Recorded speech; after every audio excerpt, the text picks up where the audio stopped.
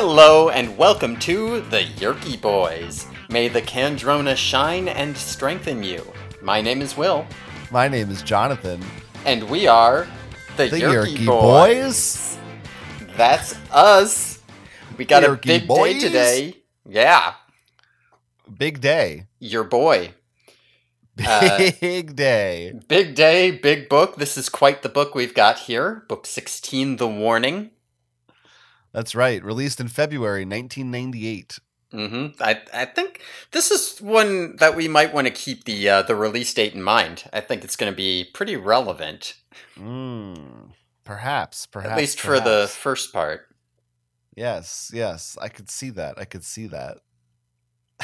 Yeah, Pretty exciting tease for all the listeners. I'm very excited to do this book. I gotta tell you. It's a pretty good one. It is pretty good. There's some pretty good stuff in here. Yeah, I want to say this right off the bat because I have a feeling we're going to be burnt out and tired by the end of the episode and just want to be done because we'll have been talking so much. Right. But I really feel like this book here, this is like the quintessential Animorphs book, right? Like this book has everything, right? It's got like funny of the time culture stuff. It's got like spectacularly dumb shit. It's got like horrific bodily trauma and like frank discussions of PTSD. It's got these like gray area moral quandaries with no easy answer. Like this has the full spectrum of things that Animorphs books do. And why I like them. Yeah. It doesn't have. It's missing some of the iconic recurring elements. Specifically, like there's not a Visser 3 appearance in this book. That's true. There is no Visser 3 shows up as a weird monster. Little spoiler for that. But in terms of the thematic resonance, I think you're right. Yeah, I'm excited. And I think we're going to have a lot to say, so we should try to move into it more quickly than normal. I don't have anything to say. Let's just get into the book. Let's not waste any time. Let's look at this cover here, then. Yeah, let's look at it. Let's really look at it. Really take a close look at it. Oh yeah, I've been looking at it for a while now. The hair on the middle face, where he's a big hunched over rhino, but he still has his regular hair. Pretty big fan. Yeah, I mean both the second and third transitions are quite good. The fact that they just made his nose become the horn was a great choice. It kind of reminds me of like a Zelda character. We should say, if people aren't looking at this, he's turning into a rhino. Yeah, I don't remember I don't think I said that this ep. But yeah, the way his face like kind of bulges out, it gives me that kind of you see what I'm saying. It looks like a Breath of the Wild, either some kind of a Korok or perhaps he's a Zora or something, one of those weirdos. Yeah, he's got that sort of strange characterization to him. And the way the eyes just spread apart and the ears lift. I mean, the third section, I feel like that I'm going to look like that soon. That just kind of looks like me. Just hunched over, thick body. A grim vision of things to come. I like the mouth too. I like how it stretches out and gets wider, but he's got this kind of like slightly downturned look. It's really, really good. I used to have a picture book when I was a kid that there's not a high chance that you know what I'm going to be talking about, but you would have loved it, I think. Which I can't remember like the author. I think the name of it was All of My Friends Are Monsters, something along those lines. Sounds really good.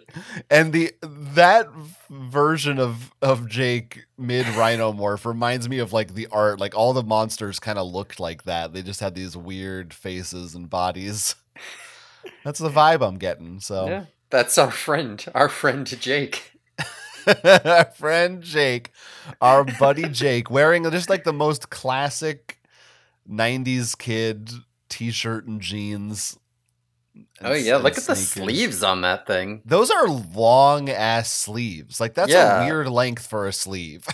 Yeah, are they like long and rolled up to his elbow or something? What is going on? It's like a half sleeve, but it's not like a baseball tee, you know, where they kind of do that. It's like it's wide, but long.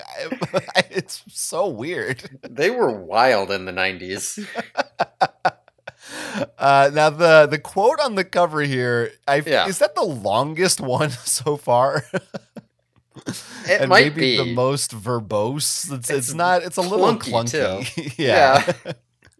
Now it'll take more than the truth to set you free. I mean, just immediate off the top of my head, you can cross now off. Like, yes, you took the words right out of my mouth. So, I mean, that improves it 100 times. It's insane that they had now there. Who writes these? It's definitely not K. Applegate. Like, it's somebody at the publishing house. They slap that on the cover. For sure. And on the inner cover, it says, sometimes you have to blow your own horn. Okay. So. I don't even know. Like, is this like a toot your own horn? Because that's the saying. I mean, this sounds kind of lewd, the way that they... Yeah, I've tried. I've tried many a time. Haven't made it happen yet. A good old human horn. I mean, I do think I've heard blow your own horn. Like, I knew what they meant. But it is weird. And also, again, I mean, it doesn't make sense. If you really break it down, that has nothing to do with anything that happens in this book. It's not, this book isn't about someone learning to be self-confident or something. You think when they write these, the front cover one is always just like gibberish. Like, do you think they just have stock ones for the like, okay, just make up one for the next Animorphs book and we'll throw it on, and then the inner cover they're kind of like, okay, well now we got a blurb, so I know it's about a rhino. Now I'll make one up for that. I think maybe they just open up a fortune cookie and write down whatever it says. Sometimes you have to blow your own horn in bed. Yeah. Help, I'm trapped in the Scholastic printing house. Isn't that a Goosebumps book? I just think we can add in bed from now on to the every tagline. You're probably right about that. That's a really funny and clever idea you had there. Thank you. Now, the inside photo... Mm-hmm. You like that one, huh? So it's Jake. It's obviously he's a rhino, and it looks like they just placed him in the African savannah. Like, why is he there? Yeah, there's a little rhino crossing sign. Yeah, which I don't know that's what's that. I mean, they don't. Oh, little spoilers. They don't go to the African savannah in this book. No, usually these are places they actually end up. I mean, I guess it could be like, oh, maybe that's just a forest, but the fact that there's a rhino sign, like, okay, this is a place rhinos go. Maybe it's the zoo. Is that supposed to be like? This is hell of an enclosure. I mean, maybe it's like the Safari Land or something at Disney or something, right? Yeah, and I guess is that Tobias in the background? I'm assuming that's Tobias. It's just some other bird. I don't know. Maybe it's a falcon. Maybe that's Jake also. Oh yeah. Oh that could be. Maybe this is just the rhino, and that's Jake up there. I mean I'm not a birdologist, but that doesn't look like a red-tailed hawk to me. No, it does not. Yeah, that could be a peregrine falcon. Weird. Yeah, I think that's Jake. I think this is the rhino. I don't know. Yippee-ki-yay, Mr. Falcon. That's what they should have put on the inside cover of the book. Oh, yes. You should have wrote these. What Yes. Yeah, they should What hire are they me. thinking? Yes. Yeah, and let's get the dedication out of the way here, too. This is another Max Leach book. Remember our old friend Max Leach? I thought they were all going to be the same. They used to all say for Michael. Now, but listen, I thought it was going to be consistent, but she keeps tacking more stuff onto these dedications. The point, wait, we've so already she's just adding more names? Yeah, it also has Alexander and Max Leach, which we've seen before, and I didn't look them up this time either. I really want to. Max Leach is just such a great name. I was going to ask. I don't remember who that is, but I guess we don't know. Yeah, I've been too lazy. It's Visser 3. Max Leach is Visser 3. That's what I think. Oh, man. Now, there's some ad here for the warning on Seropedia as an image, a scanned image that says coming in March, but they say it was released in February, so I'm not sure what that's about. That sounds like a goof or inconsistency. Also says to visit the website at http://scholastic.com/animorphs. Wow. Think it's still up? I'm going there right now. http:// scholastic.com/animorphs. Okay. 404. We're sorry. Nothing was found at this location. Oh, this is bullshit. Sure is. I mean, come on. Would have been perfect for this book. I know. Oh well. Well, I'm ready to start the book. I am too. Shockingly, this might be our fastest start yet. No. We're only like 13 minutes in. All right. So, okay. This is a very special book. Yeah. Normally, right, these books would start off with My Name is Jake. Right. This book doesn't start that way. No. So this book starts, I'm just going to read it here. I typed B-ball 24. Then I typed in my code word, which is a series of letters and numbers. I moved the mouse and placed the arrow on sign on. I clicked the mouse and I waited while the modem dialed. My name is Jake. I hope you're hype. Get hype. Get hype. Jake is messing around on the internet. Red alert. We have an internet in this book. And on a whim, he decides to search Yeerk. And he stumbles upon a Yeerk Resistance homepage. So he brings all of the Animorphs over to check it out. It's mostly a bunch of junk info, but there's a few things that check out, including identifying Chapman correctly as a Yeerk. The site has a chat section, so Axe writes some code to make the computer secure, whatever, and they go into the chat. They see a whole bunch of people there talking about Yeerks. Some are trolls, at least one is probably a Yeerk, but some seem to be legit. Axe tries to hack the Web Access America servers and dox them. Web Access America is their version of AOL. But he can't do it, so they decide they're going to break into the WAA office and get direct access to their systems and figure out who these people are, right? Do they have allies? So, just so the listeners know, I have decided to split this into a 2-part episode. The first 2 hours we're going to spend talking about these 3 chapters, and next time we'll talk about the rest of the book. I was about to say... I can't believe what you just said. It's probably half my notes are on what you just said. Yeah. I have never written so much on so few chapters, and that includes the first book where I had to write a summation of the plot of Animorphs. And I feel like I did not write nearly as much as I might have to say. Just some things that happen in here. Yeah, this is a lot of fun. We're going to have a lot of fun today. This is a good part. Is this the first / only book? I think the only other book I can think of is the I believe it was Axe's book, which began with a foreword or prologue. That every other book has started with "My name is" so That far. sounds right. I didn't actually. I could. Maybe I'll go through. I won't remember to go through and check, but I think it has to be right. Maybe with the exception of Megamorphs or something. Yeah. But even that then, is the standard. Yeah, so that's I wonder what that was about. I wonder why she decided to switch things up there.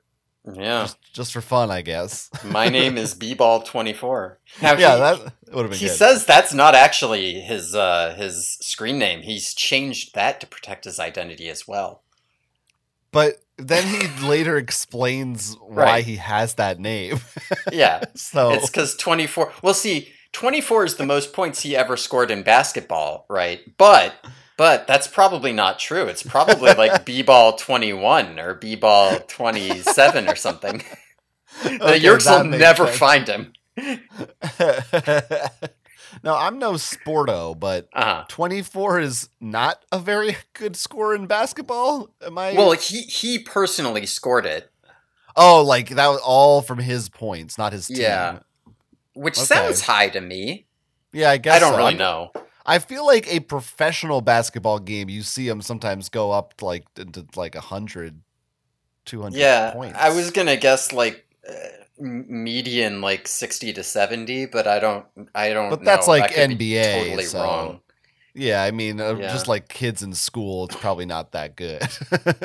Yeah, they probably have a lot more chances to shoot because they suck at defense, but they also probably miss all those shots. I don't know. I don't want to talk about sports. I want to talk about the internet. Yeah. Yeah. Yeah. So tell me what you want to say about the internet. As you said, it's 1998. AOL is the hotness right now. Mm-hmm. And it's clear from the way some of this book is written that K.A. Applegate does not expect 100% of her readers to have familiarity with how AOL works. Yes. She also clearly doesn't have 100% familiarity herself. She's 90% there. I love that she calls the cursor the arrow. Mm-hmm. Which maybe cursor wasn't common lexicon back then. I mean, could also be because I might have said the pointer because it's probably in the pointy form and not the cursey form. Well, I would still call the pointy the cursor. You wouldn't call it that? I don't know that I would. I'd be like my mouse, my cursor. That's like whatever I'm moving around. I call that my cursor. I generally would only say my cursor if it's does in cursor text edit mode. Mean something? I never even thought about it. I just thought that means the thing my mouse controls. I mean, to be honest, actually, what I would say is my mouse. If we're being real here. Here, first result on Google just came up. The position indicator on a computer display screen where a user can enter text. Yeah. So it's only when it's the text thing. But I'll also say this: the first image that it shows you immediately is an arrow.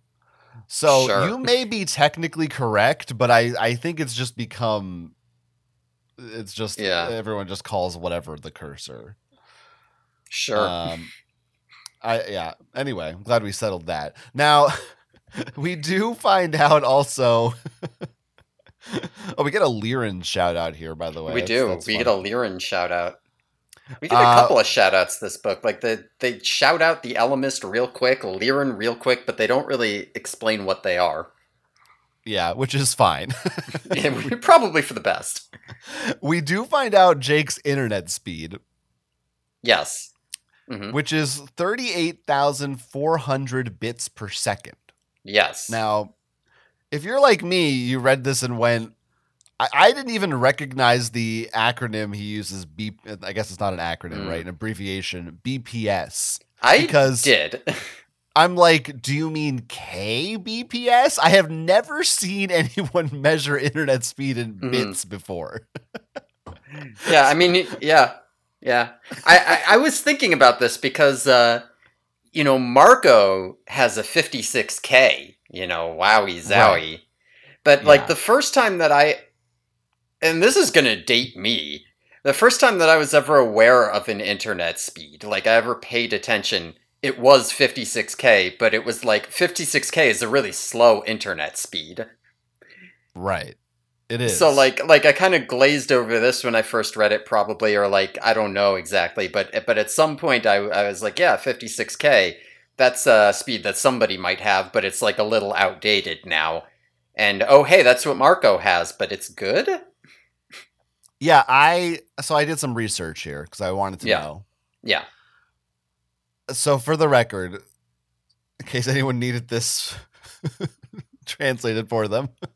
38,400 BPS is 38.4 kbps. Right. The average internet speed, according to what I read somewhere, in 1998 was 56K. That was the average. So modem. that was average. Marco's wasn't very good. It was just normal. Yeah, I guess so. Today, the average is more like 768K. Just to give you some perspective. Yeah.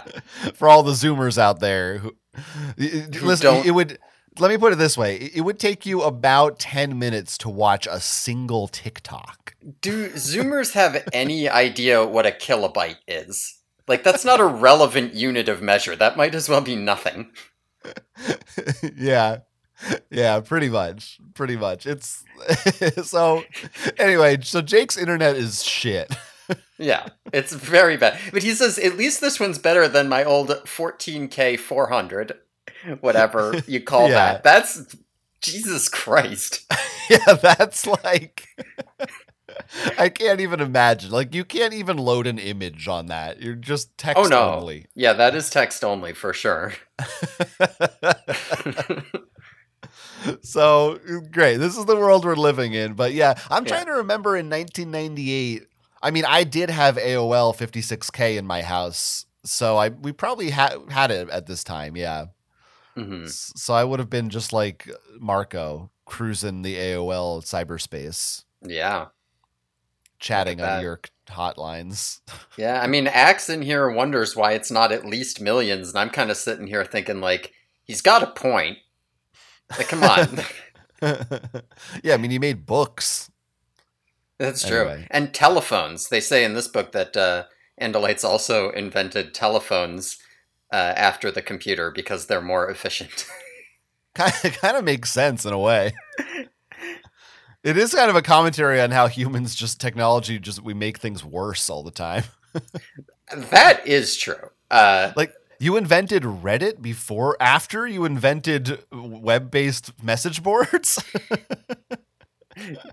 Yeah, social media after that. Look at all the ways that we would love to have. Like, can you imagine if we had like Google from the aughts back now? How much better it would be to search things. Yeah.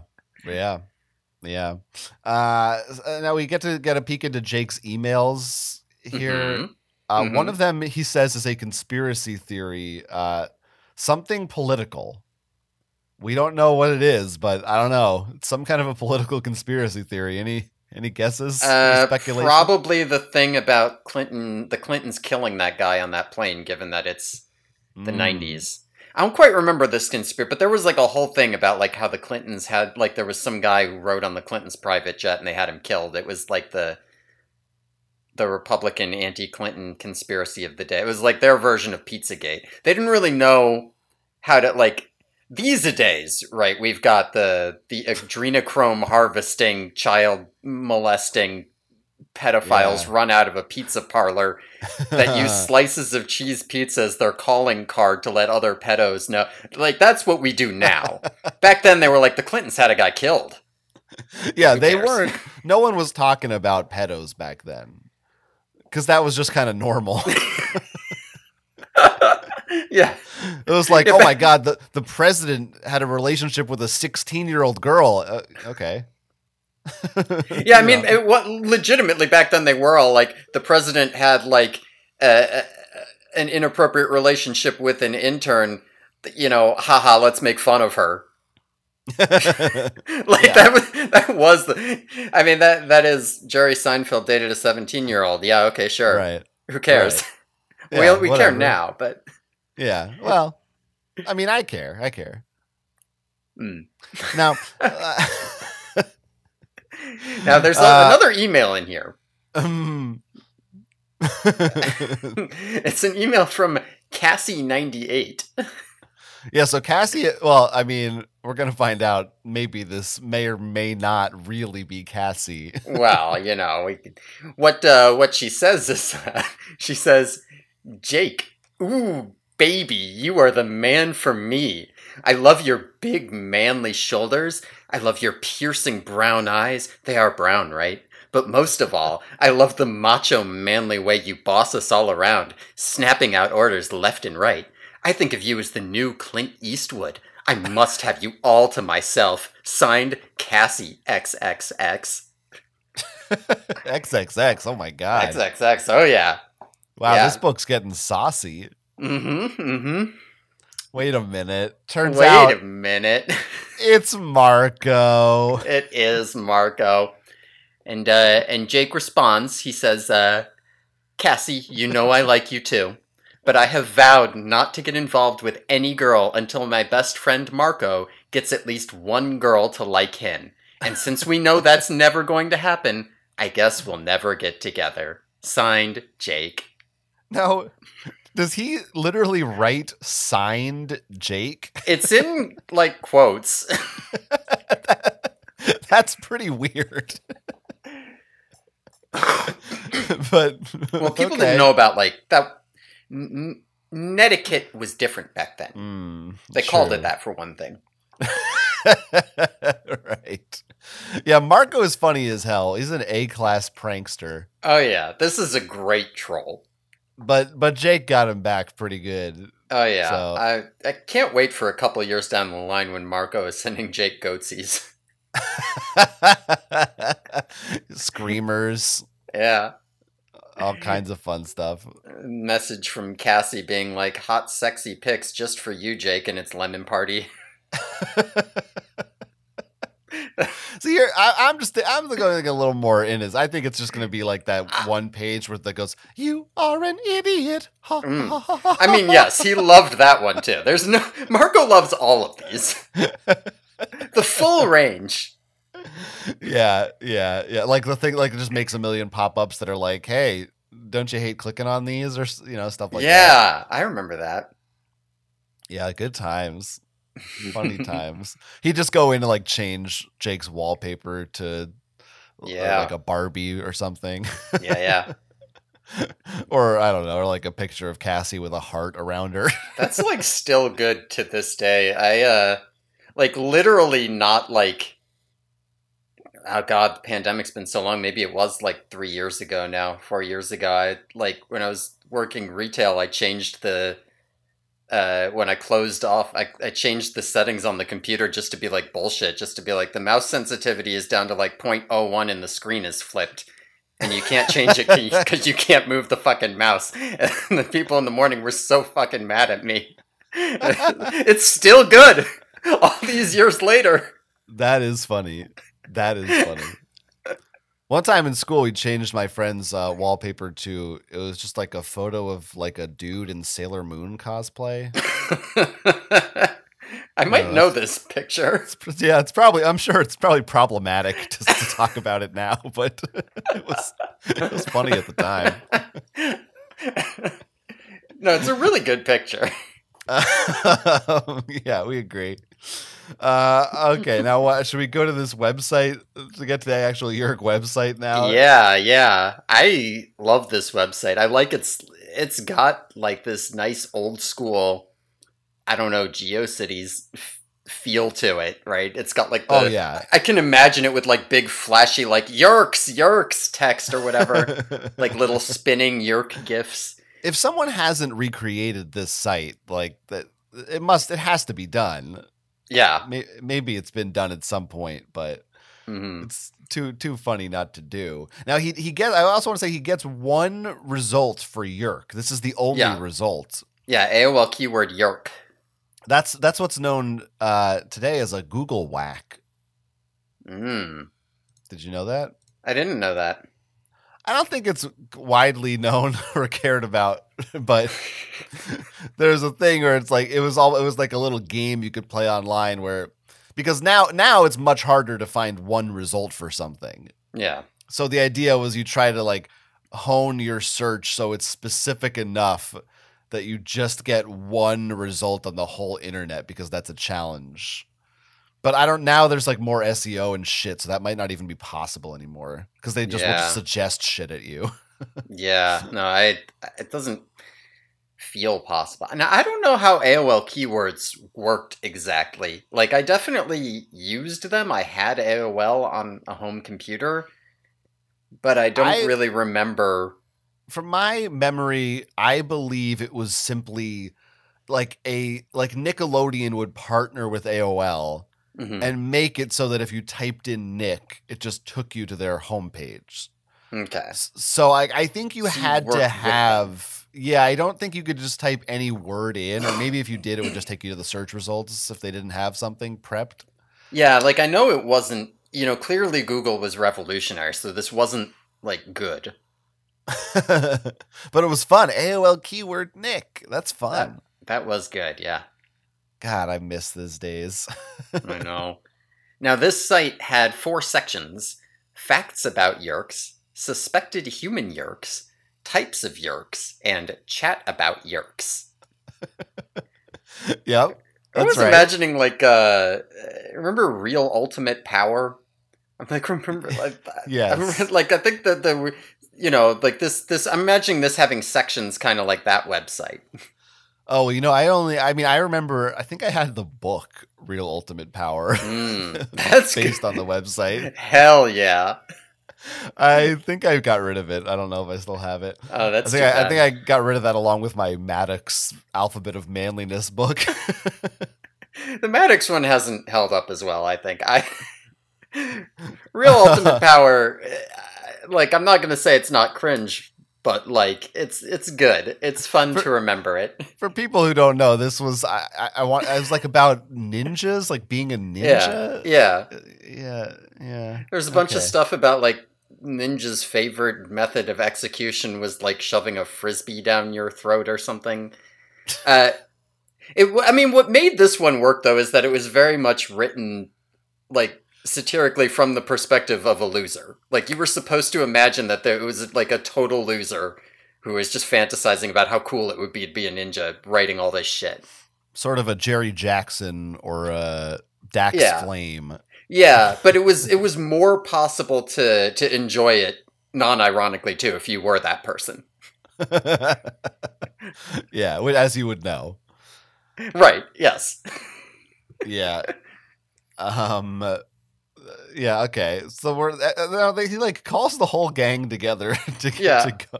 Yeah, to look at the site. To look at the site. There's a few good character descriptions here. Mm-hmm. Once again, Axe is referred to, his human morph is referred to as disturbingly attractive. Yes, I really like that. Jake's got a little gay panic there. Like, it's okay, man. Well, it's also got his cousin in there and himself and his best friend. Like, he's kind of about it. Listen, on the cousin front, he does describe Rachel as having volumes of blonde hair that shake silkily. He once again reiterates he doesn't think of her that way, but like, you use words to describe her in this book, man. You said it. Yeah, no straight man ever has referred to a woman's hair as it being in volumes or shaking silkily unless he wanted to fuck her. Yeah. That's 100%. I can guarantee you that. So yeah, we know where Jake stands. It's very apparent at this point. Yes. Yeah. He also says she is like looks something from a sword and sorcery game. Which does that mean Dungeons and Dragons? Is that what that means? I don't know. I've heard that phrase before, and I feel like that's like a genre, but I don't really know enough about it. I'm not a gamer. I would think like sword and sorcery novels. That's kind of like a Conan the Barbarian kind of thing. Hmm. but I couldn't think of a game necessarily. So I don't know. That seemed Maybe like it maybe a D&D to me. this is on you. You're the gamer. Yeah, I mean, he calls her a warrior, which is like a class in D&D. So that's what I was thinking. Sure. Yeah, I mean, like if you were actually talking about like TV or film like Xena, then the term would be sword and sandal. Right, right. True. So maybe it's something like that, but like Maybe she just there's has it mixed Merlins. up. Yeah, there's Merlins. I don't know. We learned that Cassie is a Luddite. Yes, Cassie doesn't like tech here. Like, oh yeah, we needed Cassie to have another undesirable trait. She's not annoying enough. Let's also Now, make her hate computers. Like, why? to be fair, computer nerds are fucking stupid and they suck. I guess this was in the late 90s, this was probably, I don't know. But they're kids. They're young kids. They should be taking to this stuff. I don't know. And it feels like as a kid, if she's not taking to it because she's more outdoorsy, she should just like not care about it. Like you can really tell this is K.A. Applegate putting her opinion in Cassie's mouth. When Cassie's like, cookies, what a stupid term. Why do they have to come up with these dumb names to confuse that's boomer talk. That's not what a kid says. Yeah. Fucking okay, boomer. Yeah. Oh boy, I don't know. This might be a really long episode. Yeah. Listen, I was only half joking when as I was filling in my notes for this section, I was thinking to myself, man, we could do an ep on this. All right, but we do get before we move on from characters, we get an explicit instance of Tobias moving his head like a bird when he's in human morph. Yeah, I did notice that. I like that. Yeah. And we also learned there's another red tail trying to move in on his meadow. So he's got IRL problems. I guess Animorphs is also IRL. I hope we get updates on that in every book. I think we do get updates on Tobias's meadow sitch. Good. That's pretty important to me. Mm-hmm. Mm-hmm. I want another Tobias book. We got a ways, unfortunately. I'm bored. How are you bored? I don't know. I just like when Tobias and Axe are hanging out in the meadow. It is nice. It is nice. Now, on these aliens. Yes, this is big. Yeah, they've got a crude drawing of a Hork-Bajir, but seemingly accurate, and then they've got like a bunch of basically screenshots from movies and shit. Axe confirms that the aliens in Close Encounters of the Third Kind look like Skritna. Right. So to me, it feels like when we read the Andalite Chronicles, and you insisted that's what they look like. Maybe I'm not being charitable enough towards Andalite Chronicles, but I feel like you said that because you remembered this description, and you would not make that association from the one given in that book necessarily. That's possible. That is possible. Because I did have that idea in my head already from having read all the books, and that is confirmed here. So clearly that's why that's in my head. Yeah, like if you start with that knowledge, then you read that description, like, oh yeah, that kind of lines up, but it doesn't quite. It didn't quite read that way. But it's and we also find out. Well, we don't find out. Well, Axe tells them that Elfangor once told him about his big adventure involving Skritna, but he doesn't know much about it. Yeah. You might as well just say, available now at major bookstores across the U.S. Yeah, it's a good shout out. I like it.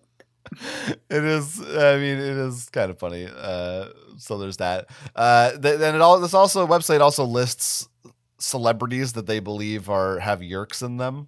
Yes. Mm-hmm. Sort of like maybe Alanis Morissette, but they don't mention her. Yeah. One of these people, I don't know who it is. Oh, which one? John Tesh. It's not they mentioned John Tesh, Snoop Dogg, and the Spice Girls. I do know who Snoop Dogg and the Spice Girls are.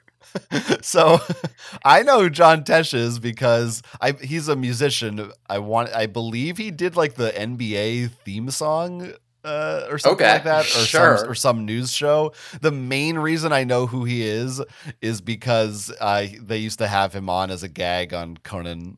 Like That's definitely where Marco knows it from. yeah, like he was just like, I feel like they used him not quite Yanni, but like, you know, kind of like that kind of like funny old musician that's just, I don't know, a punchline for no reason. They just decided he was. Yeah, I wonder if Snoop Dogg was a controller, what might that sound like? I don't think there's any Snoop Dogg songs I can legally. I'm trying to think like something like infest people every day or something. I don't know. It doesn't quite work. Like smoke weed. Oh right. I mean, drop it like it's hot. Can we do something with that? Yeah, you probably could. When the Yerks try to get at you. Well, that'd be the he is a Yerk. Yeah, I don't know.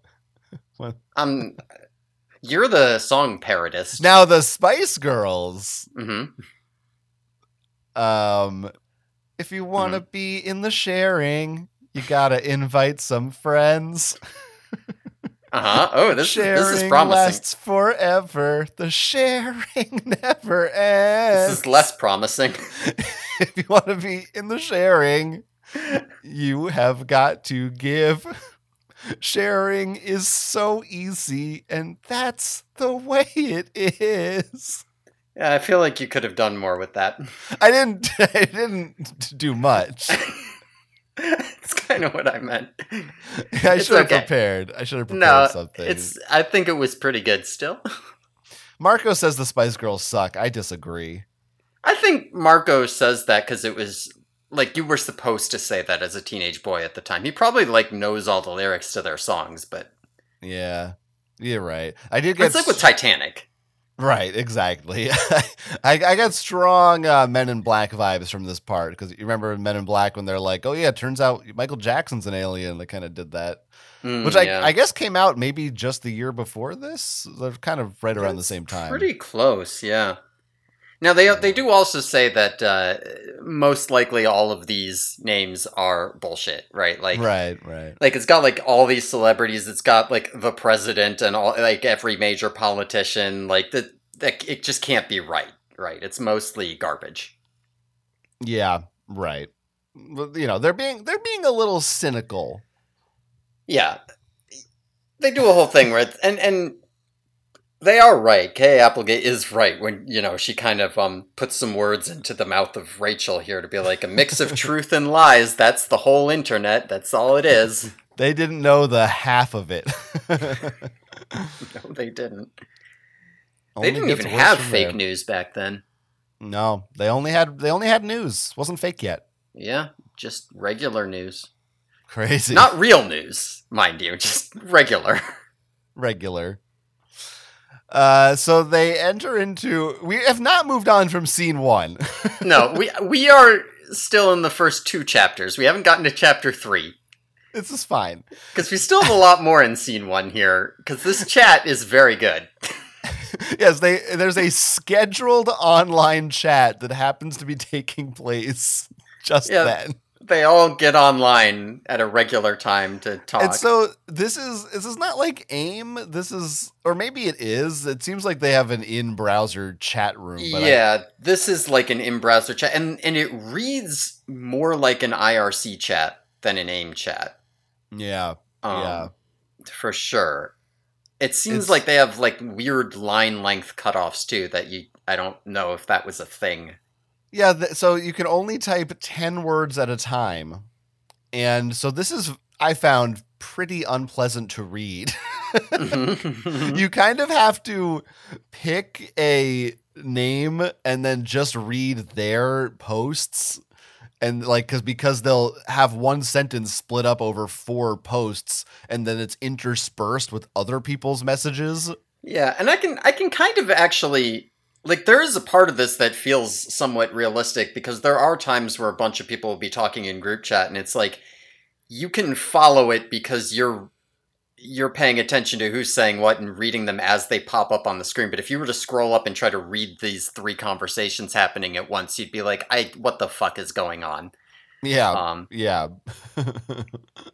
I think as a kid, I would have really liked this part. yeah, I, it's I, very memorable. I would have had a lot of fun reading these chats. They're good chats. Yeah, do you want to go over the? I have all the screen names here. Yeah, I got the screen names and a little blurb about all of them, so you can get a sense of who they are here. Yeah, go ahead. So we've got Your Killer 9, who claims to have been infested by a Yerk and escaped. We've got Go Vikes, who keeps going on about how Yerks are like worms, and if you chop them in half, they just grow back. And he's also cracking jokes. He seems to be kind of a troll type. We've got Gump8293, a kid who thinks his dad is a Yerk, and he's asking for advice about what to do. Cassie is pretty sure that Gump is real. We've got Chaz, who's, I feel like Chaz is a bit too serious for an internet type, but he wants to, like, organize some kind of anti-Yerk action. He's a little upset that the chat never, like, manifests into something more real. He advises Gump not to talk to his dad, and he knows about the sharing. We've got Yerk Hater with an 8, who keeps posting kill all Yerks, but also tells Gump to talk to his dad and says the sharing's okay. He's probably an undercover Yerk. We've got CKD Sweet, who comes in to ask about the sharing. This to me reads like an e-girl name. I don't know if you got that vibe. CKD stand for? I don't I don't know know. what that is. I don't know. It feels like either a name or something that means something to the person. But this to me feels like a girl on the internet, which is still somehow a big deal today, even though that's half the people. But back in the 90s, this was a big deal. Oh, yeah. Oh, Yeah. A girl. Yeah, a girl. Yeah, that's what I think. We've got Carlito, who is a Yerk investigator, knows they need to leave their hosts every 3 days. We've got Meg Mom, who backs up Chaz and helps out Gump. She does read like she might actually be a mom IRL, and that's why she chose this name. And we've got, finally, Fighty777, who shows up. He's got a new name to add to the list of suspected Yerks, and Meg Mom trusts him and thinks he's good to have around to have like conversations on track, apparently. She's like, oh good, Fighty's here. Now, Fighty names Charles J. Sofor, deputy police chief in the capital, as a Yerk. Notably, Sofor is also the name of Elfangor's tail fighting teacher, so I think K. Applegate reused that name. Oh, I was going to say, add Charles J. Sofor to the list of names that are just a little off. Like, what is the deal with this book series and these names that are just slightly not normal human names? Maybe K. Applegate's an alien. Yes. Like, where is she from? Is this just some fucking, like, in Kentucky, people just have weird fucking names or some shit? I don't understand it. I mean, Applegate is not a weird name. It's pretty normal. It's kind of, I mean, it's almost like so normal that it's weird. It's not Sofor. Right. It's not Joseph. Right. Yeah. Now, so, how do you feel about all these guys? Okay, so there's a lot of guys here. I like most of them. Mm-hmm. I also was wondering what Gump's numbers were. Like, if this is an in-browser chat room, yeah. You don't like. There's probably not another Gump. Yeah. Why did he feel the need to add 8293? That's a good question. I mean, he might just like it. I used to add numbers to my like handles and stuff that didn't mean much of anything. I just liked them. Yeah, sure. I mean, I used to have. Let's say this. What's your first? Do you remember your first AOL or Yeah. internet screen name? Yeah, Jump1212. Jump? Jump, ZHUMP. I don't know. Don't. I was a weird kid. It doesn't mean anything. I just liked the sound. And 12 was my favorite number. So fucking weird. Don't ask me. What the fuck? I also went by Earwig 12. Again, a 12. I liked that number. And I also went by Ajaroth 7, which is a reference to the Thomas Covenant White Gold Wielder book series. Oh my god. It had a villain called Ajaroth of the Seven Hells. Oh my god. You are so annoying. Now I need to hear your AIM screen names. You're gonna love mine. Okay, good. I knew you would hate mine, honestly. First, I'm gonna give you the number, which was 210. Okay. That was 2 was like what I thought was my lucky number at the time, and I would believe I was 10 years old. Okay, that makes sense. I'm pretty sure this is the right. I remember my first 2. My first one, I think ever, was Kakarot 210. Oh yeah, that's a good one. I like that. Yeah, because that's cool. Because that's like, you're not going to be Goku. Goku 5000. Everyone's going to be Goku. But if you're Kakarot, that's like a cool reference. Yeah. You have to be in the know. Right. You're a lore master. I think maybe I had a Trunks screen name at one point too. I liked Trunks a lot. That's good. But then the other one I remember was Pokechimp 210. Hell yeah. Because I liked monkeys and I loved Pokemon. So I mean, who doesn't? Pokechimp. We would have definitely gotten along. From really you would have liked me. I don't know if I would have liked you. Yeah, who knows, right? I mean, that's sort of like how it is right now. Right. Similar dynamic. Yeah. Now, everyone in this, they're trying to figure out, are these people Yeerks? Or is this a trick or a trap? Yes. I'm like, I don't know which idea is more ridiculous, that the Yeerks would actively use this as a trap. And I mean, we will get into whether or not this is explained later, but, or the alternative that people figured this out, and like, not only did somebody discover Yeerks, but they know enough about them to be like, yeah, I'm Yeerk hater. Like, yeah, the fact that there's so an undercover Yeerk too. Like, I could see something like, you've got. I mean, I guess this is a little post-Usenet. Mail? They say that in this book, but I could imagine, like, okay, you've got some like a whole bunch of these little like conspiracy Usenet groups or something, and like one of them happens to be right, and these, how many people is it? 9 people. These are like literally all the people, and they've just all come here and they're seeing something. It is the idea that there's this Yeerk hater guy who's clearly a Yeerk and who showed up here just to like derail it. Like what the hell? Who's the poor fucking Yeerk that got this assignment? Right? Go to the library, sign in, and fucking talk to teenagers. Yeah. Oh, I just got a good idea for a funny little comedy sketch. Uh-huh. It's a Yeerk controller goes over to meet up with the kid, and Chris Hansen's there. Oh, that's really good. That's really good. Read these messages you sent to Gump8293 about his father. You repeatedly asked about the size of his ear canal. We searched the trunk of your car and found a portable Yeerk pool.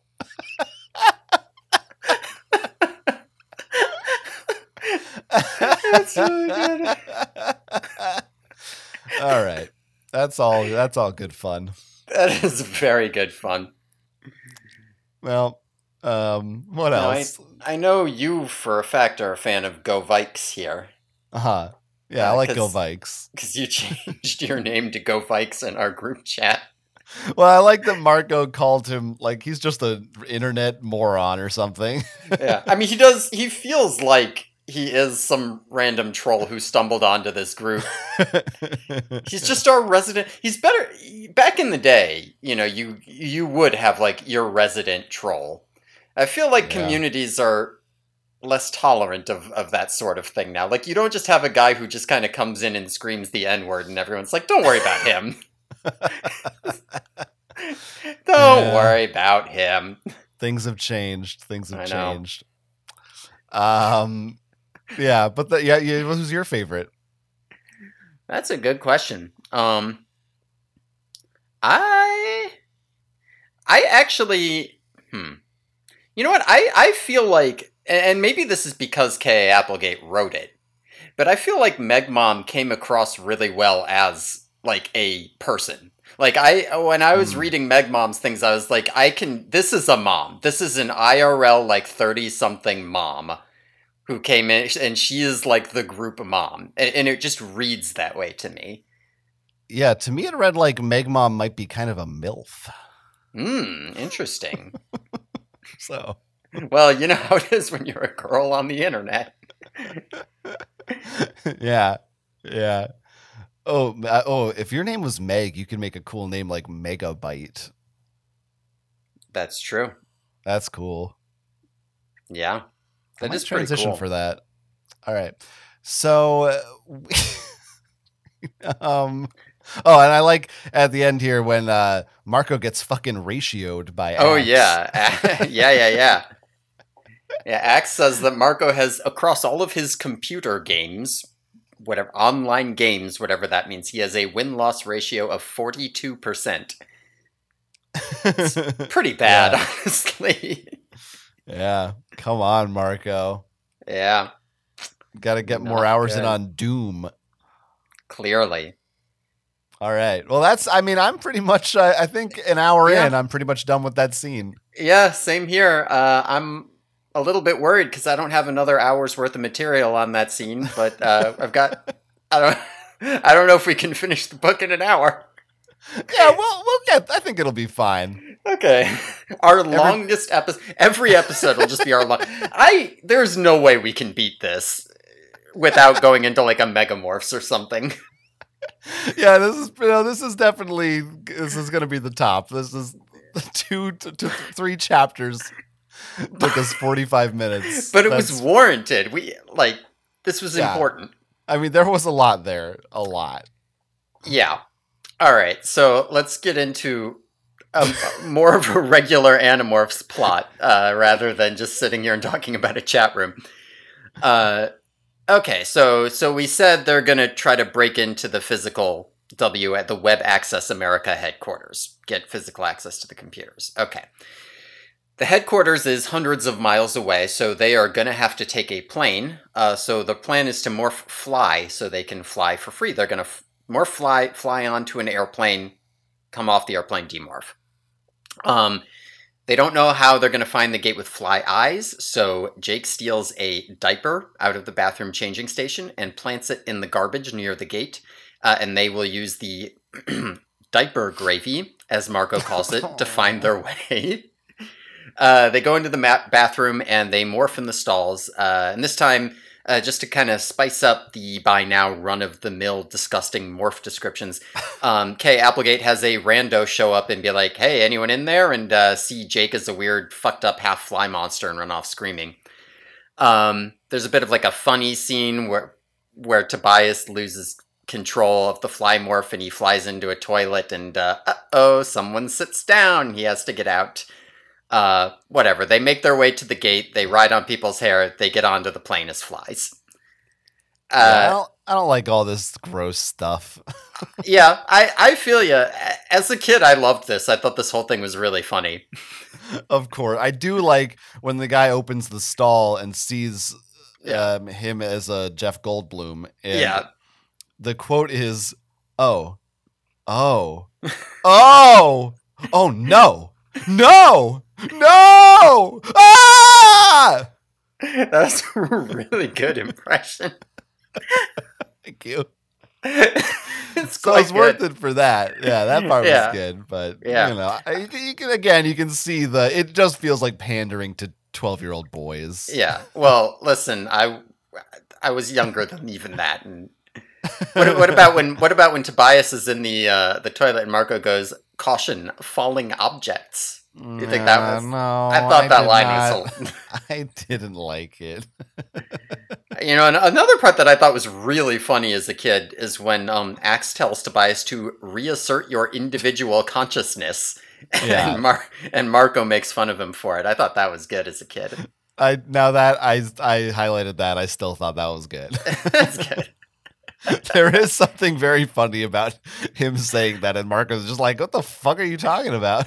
Yeah, hard to control. Oh yeah, don't worry, you can just reassert your individual consciousness. That's pretty good. I might start saying that. It is pretty good. If I can remember. Couple of minor points.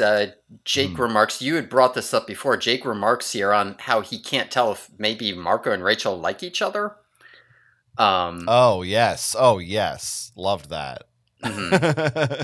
He's like, I don't know if they really hate each other or if secretly they like and admire each other. Yeah, they're not fooling anybody. They're fooling Jake.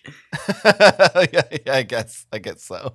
I think he says here, he's like, I'm not good with human interactions or something. Which doesn't feel in line with Jake's character, but whatever. Yeah, well, I guess when it comes to romance, I don't know. That's true, yeah. This is where we also get the Ellimist shout out. That's just like, it's almost so casual that, I mean, I like it, but if you haven't read those books, then you're like, what the fuck? Like, they don't stop to explain it. Yeah, no, Tobias, it's times like these I wish the Ellimist hadn't given me my morphing powers back, or whatever. Okay. It did make me realize that they have not been explaining that every single book, which I think is the correct choice. Yeah, he's just a bird, don't worry about it, he can morph too. Yeah, it's fine. Yeah. We get a callback here to last book when Marco asked Jake, "Hey Jake, we're still like the same, right?" Jake, only this time Jake says to Marco like, "Oh, I want to go back to normal and have everything be the same and not be changed." And this time Marco kind of scoffs at it. So I don't know if the incident with his mom changed him a bit in that respect. I didn't pick up on that as a callback, but yeah. I don't know. It felt like it. A point here I have also is that the actual AOL headquarters is in New York City, so they said this is several hundred miles away from California. I feel like it's farther if this was in NYC, but they would need a plane for it. Well, it's a 90-minute flight, which definitely is not across country. Mm-hmm. I would have thought, like, I don't know, Silicon Valley, was that a thing yet? It might have been where did because this is Seattle, where the .com bubble would have been. It seems like it should be there, but I don't know. And if it wasn't obvious, you just said it for the first time, kind of, that WAA is AOL, but I think I said that earlier, but maybe I glossed over it, or maybe I forgot. It's not. It's another instance of. It is a bit weird to me when everything is the real world except for one thing. Yeah, but I understand. I mean, I think they could have just done it, but I guess if when they didn't want to run into any legal issues. But yeah, it is a bit weird. Also, WAA is a much less catchy name. Yeah, I don't think they ever call it WAA. I'm saying that for short. But W is so many syllables, I don't actually know if that's much shorter than Web Access America. Yeah, you're right. Web Access. They both suck. Yeah, I know. Yeah, it's Jesus. There is one person who I think would like it. Waluigi? Or Wario. Yeah, it was gonna be Wario, but yeah, but they both There's like two people. Yeah. I'm glad I knew where you were going. Yeah. Wow. Wow. How do you feel about when they're going into the stalls to change and Tobias and Jake walk in together and Tobias is like, "Sorry, Jake, if this looks gay to the viewers." Yeah, that was good. I liked that a lot. It was pretty good. Yeah, it was the 90s. Things are different Yeah, back then. yeah, yeah.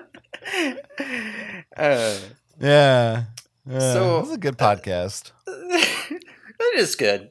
So we covered that in about a tenth the time that took us to do the other Yeah. 3 chapters. That's good. Not much is happening here. Yeah. So they're on the plane. We've got like a little scene. The attendant serves an in-flight meal of Salisbury steak, and Marco lands on someone's and eats it, which is, kind of funny. But as the guy complains, and as they're like leaving first class, Jake gets swatted. Just kind of out of nowhere, right? They're Now, just kind of you're not, to be clear, you don't mean that he was on Twitch, right? And like some people sent a SWAT team to his house. No, as a prank. He gets hit by somebody's hand and smushed against the wall. Oh, it's a hand. It's not a swatter? I think it's it's a hand. Okay. Yeah, they didn't bring fly swatters on the plane. Okay. But yeah, it's very much out of nowhere, right? They're just kind of chilling. You got some goofy scenes, and then all of a sudden, Jake is smushed against the wall. His legs are all broken. He's like blind in one eye. His wings are ripped off. His body is like split open with his guts spilling out, sticking him to the ceiling.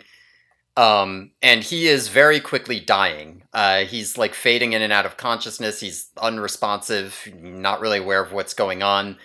The others, as flies, they all somehow manage to like peel him off and fly his body over to the bathroom so he can demorph. Luckily, Cassie is like able to get through to him in his like delirious dying brain and get him to do it just in time. And he demorphs in the airplane bathroom and walks off the plane as a kid. No one really notices. And everybody else demorphs. Everybody's okay, but Jake is all shaking and nauseous and kind of fucked up. Just another day in the life of an Animorph. Yeah, just another day. This is a pretty fucked up scene. It is described very horribly. Yeah. Yeah, like she really, like, she's got to one-up herself. She's done so much bodily trauma here that... At this point, most of these kids have like near died and been maimed and gored like a dozen times. Yeah. It's like they should need serious therapy. They should be hardly functional in society at this point. Yeah, well, they had the experience of like 12 Vietnam vets in the span of a year. Yeah, they're functional. Like the ones war. That died. Like, yeah, for real. And this book we really see because like they spend a lot more time with Jake like directly after the incident too, with him just like shaking and having chills and like in a way that they often don't get a chance to, because normally when they're all gored up, it's in the middle of a crazy action sequence, and maybe you would see them have a nightmare in a later book or something. But here they're just on the plane. Nothing happens, and so you really you get to sit with Jake while he's freaking out too. It really hits. It hits different. Yeah.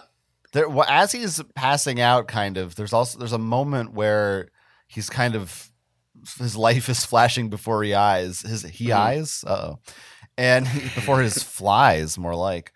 And he starts to drift off and remember when he first met Cassie.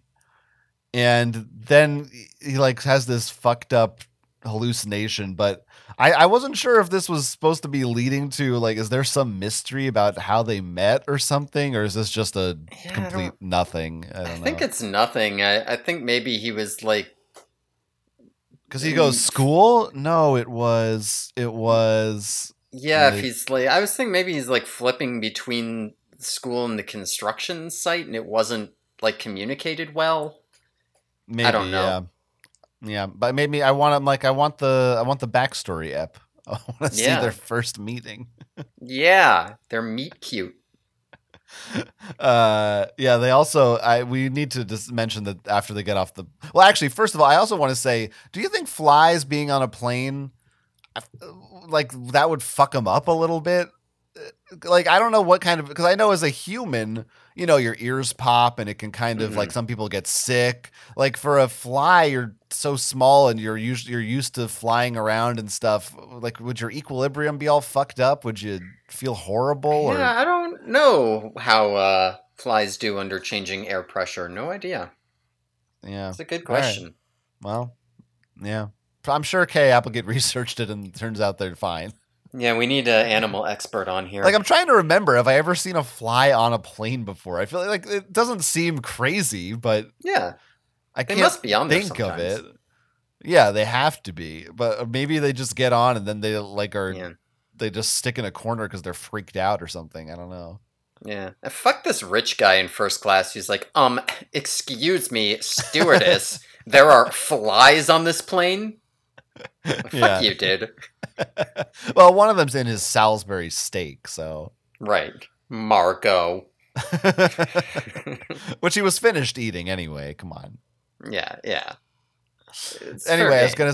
they go to Taco Bell.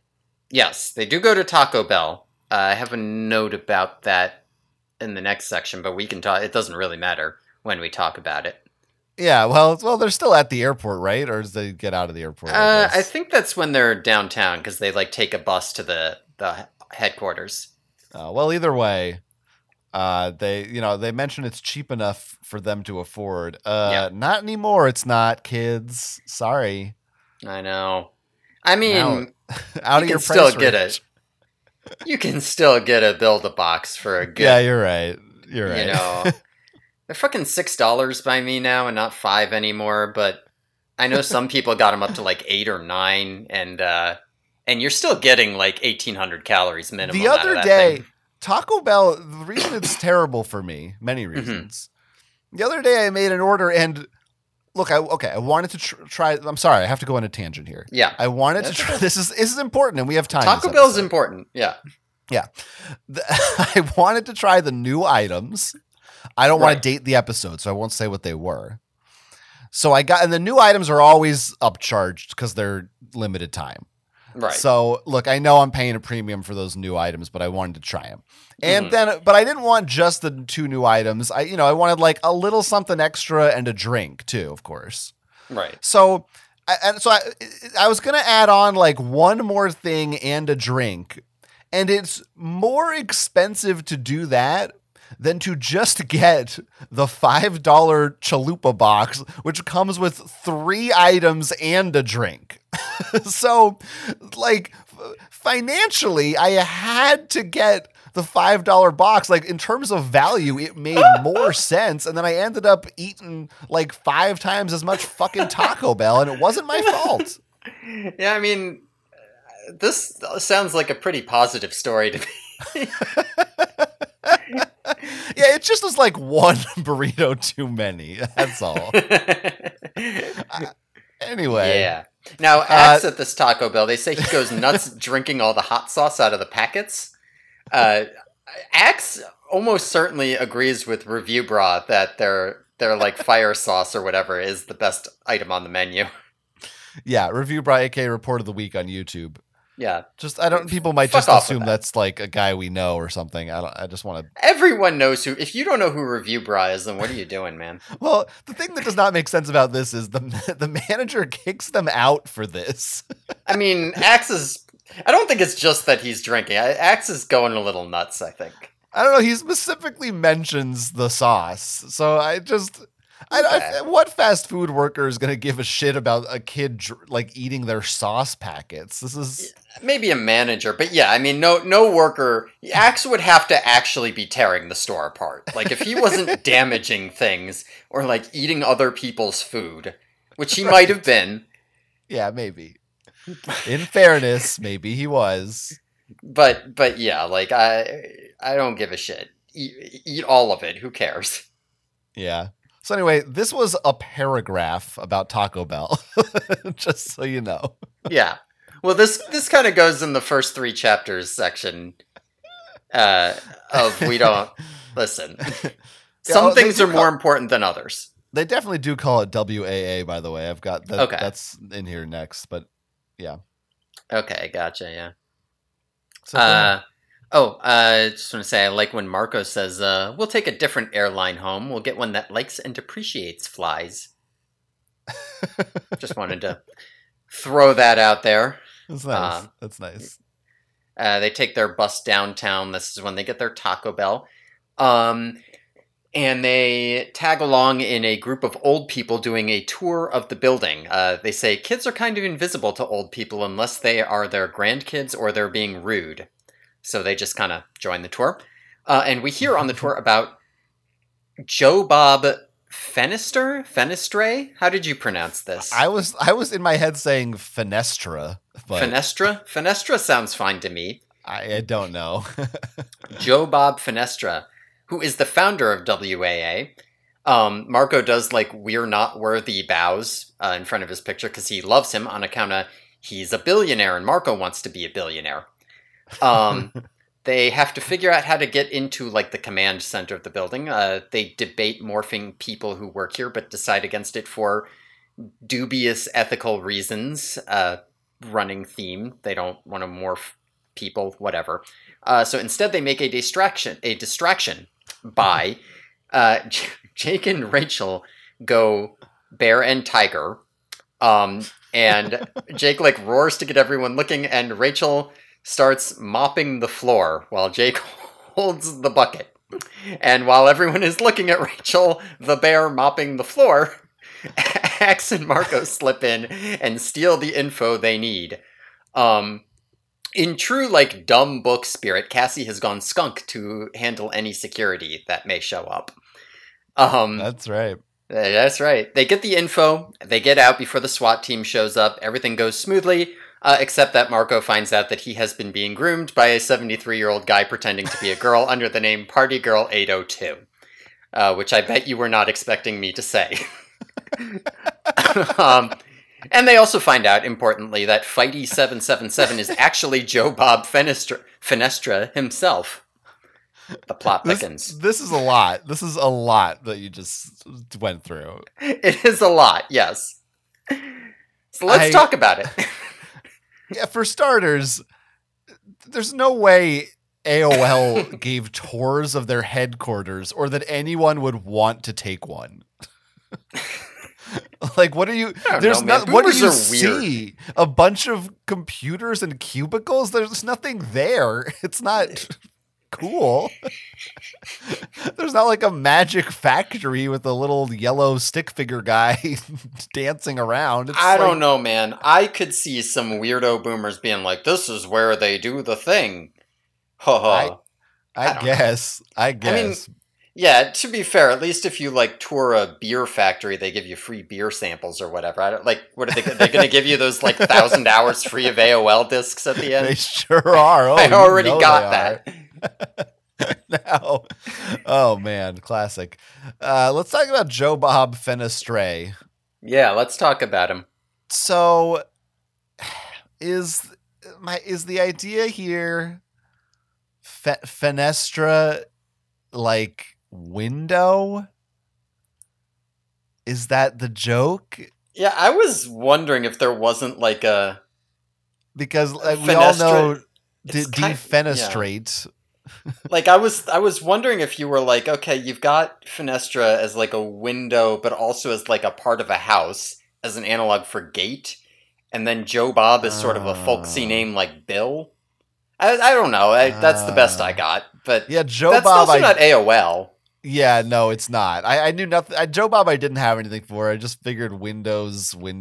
Yeah, I don't. I mean, there's windows in AOL, right? It's true. Yeah. It's got to be that, but it's weird. It's not like most people don't have in Animorphs. This doesn't happen. You don't have that many pun names usually, so it's kind of yeah.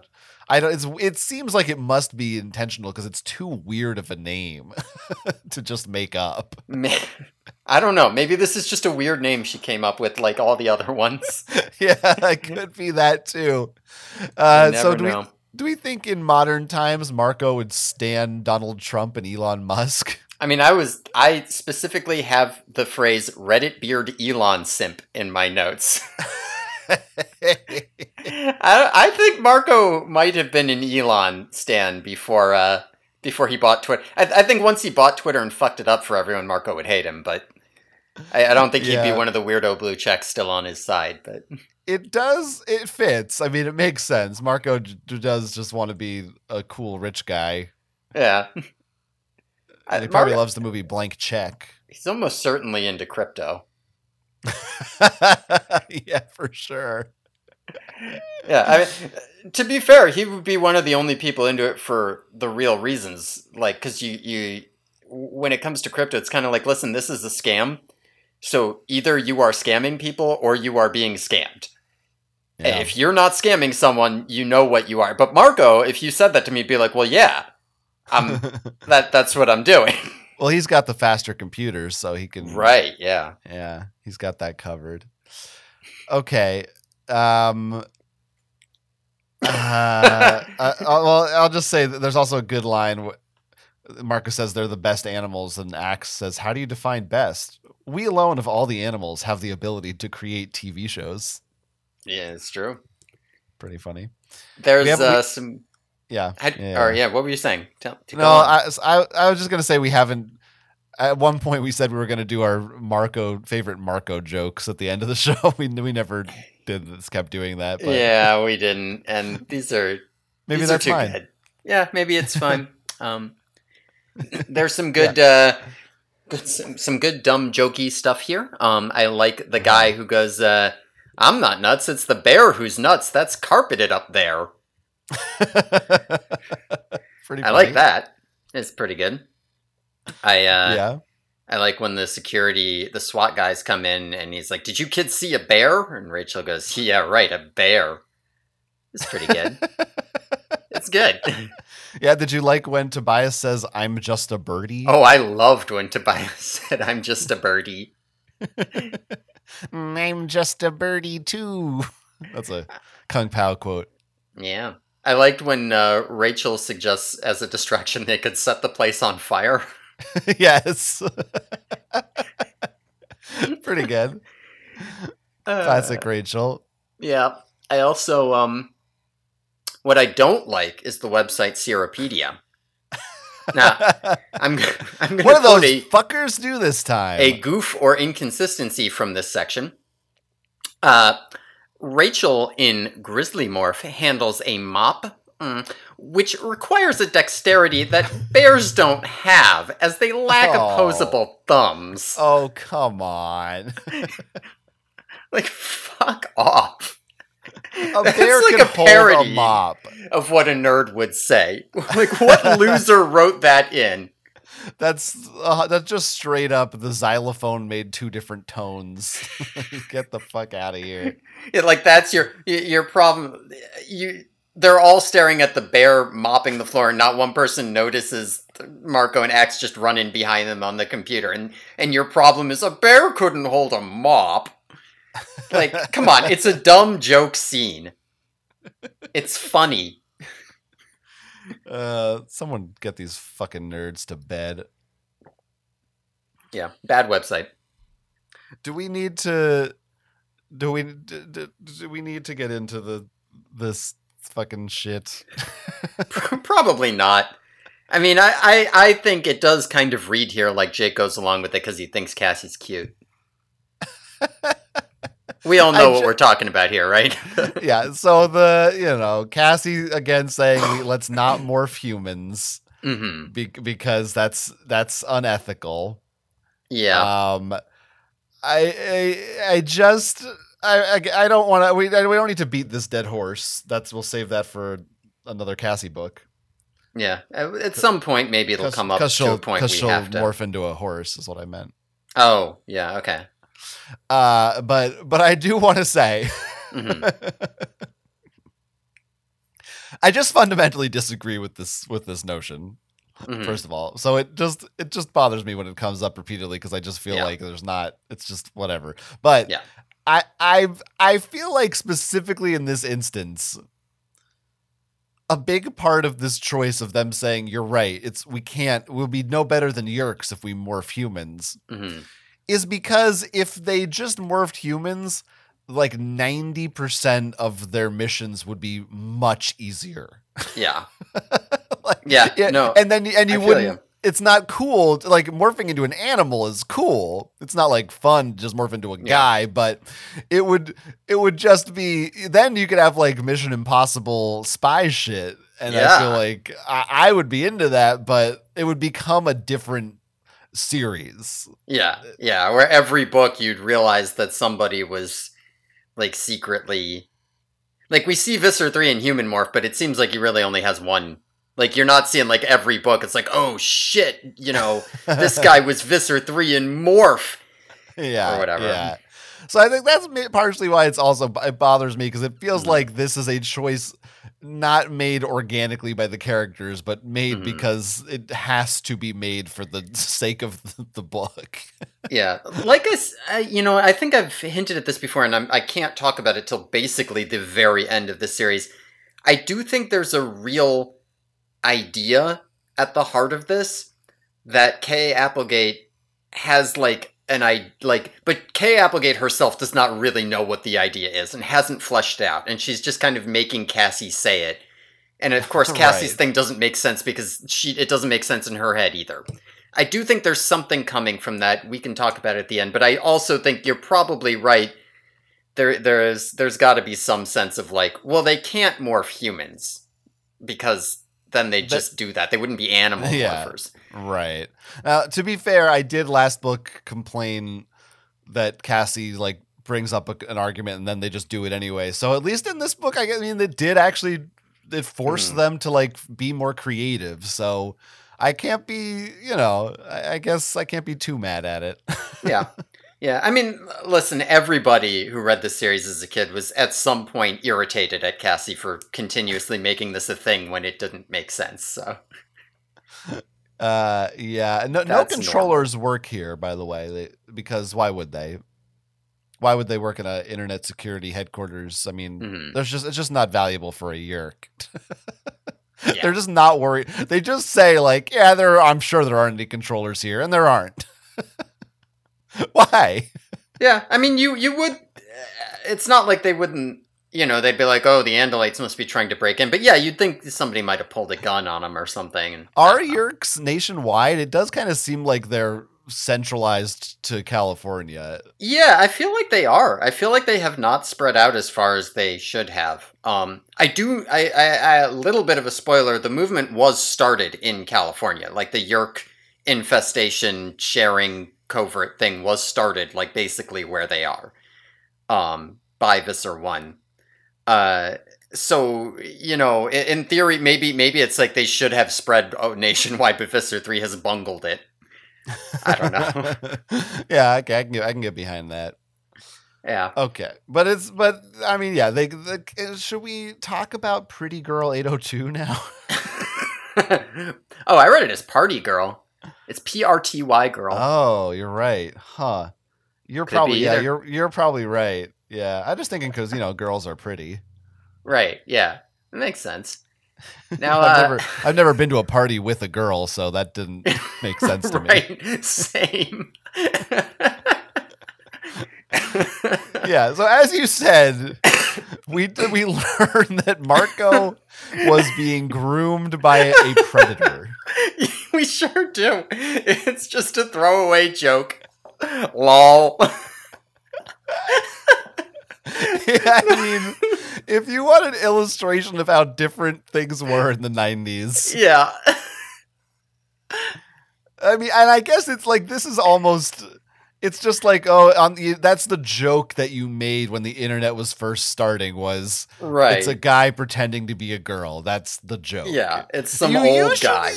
Well, yeah, I guess some old guy. 73-year-old retired postal worker is a bit more specific. I feel like I always heard like he's some old gross fat guy or something.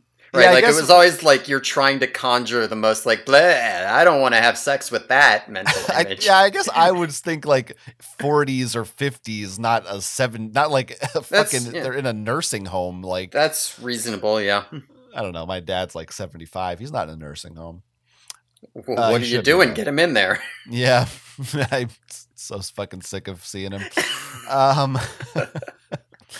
but yeah, it's like it's like the equivalent of making a drop the soap joke about prison. That's like Right, yeah. was just at one point so ubiquitous. Even that still isn't exactly what's the word I'm looking for? Like not normalized. It's people will still make that joke and not think twice Yeah. about it, but this I think has not. You couldn't make this joke now and just have Yeah. it be a joke.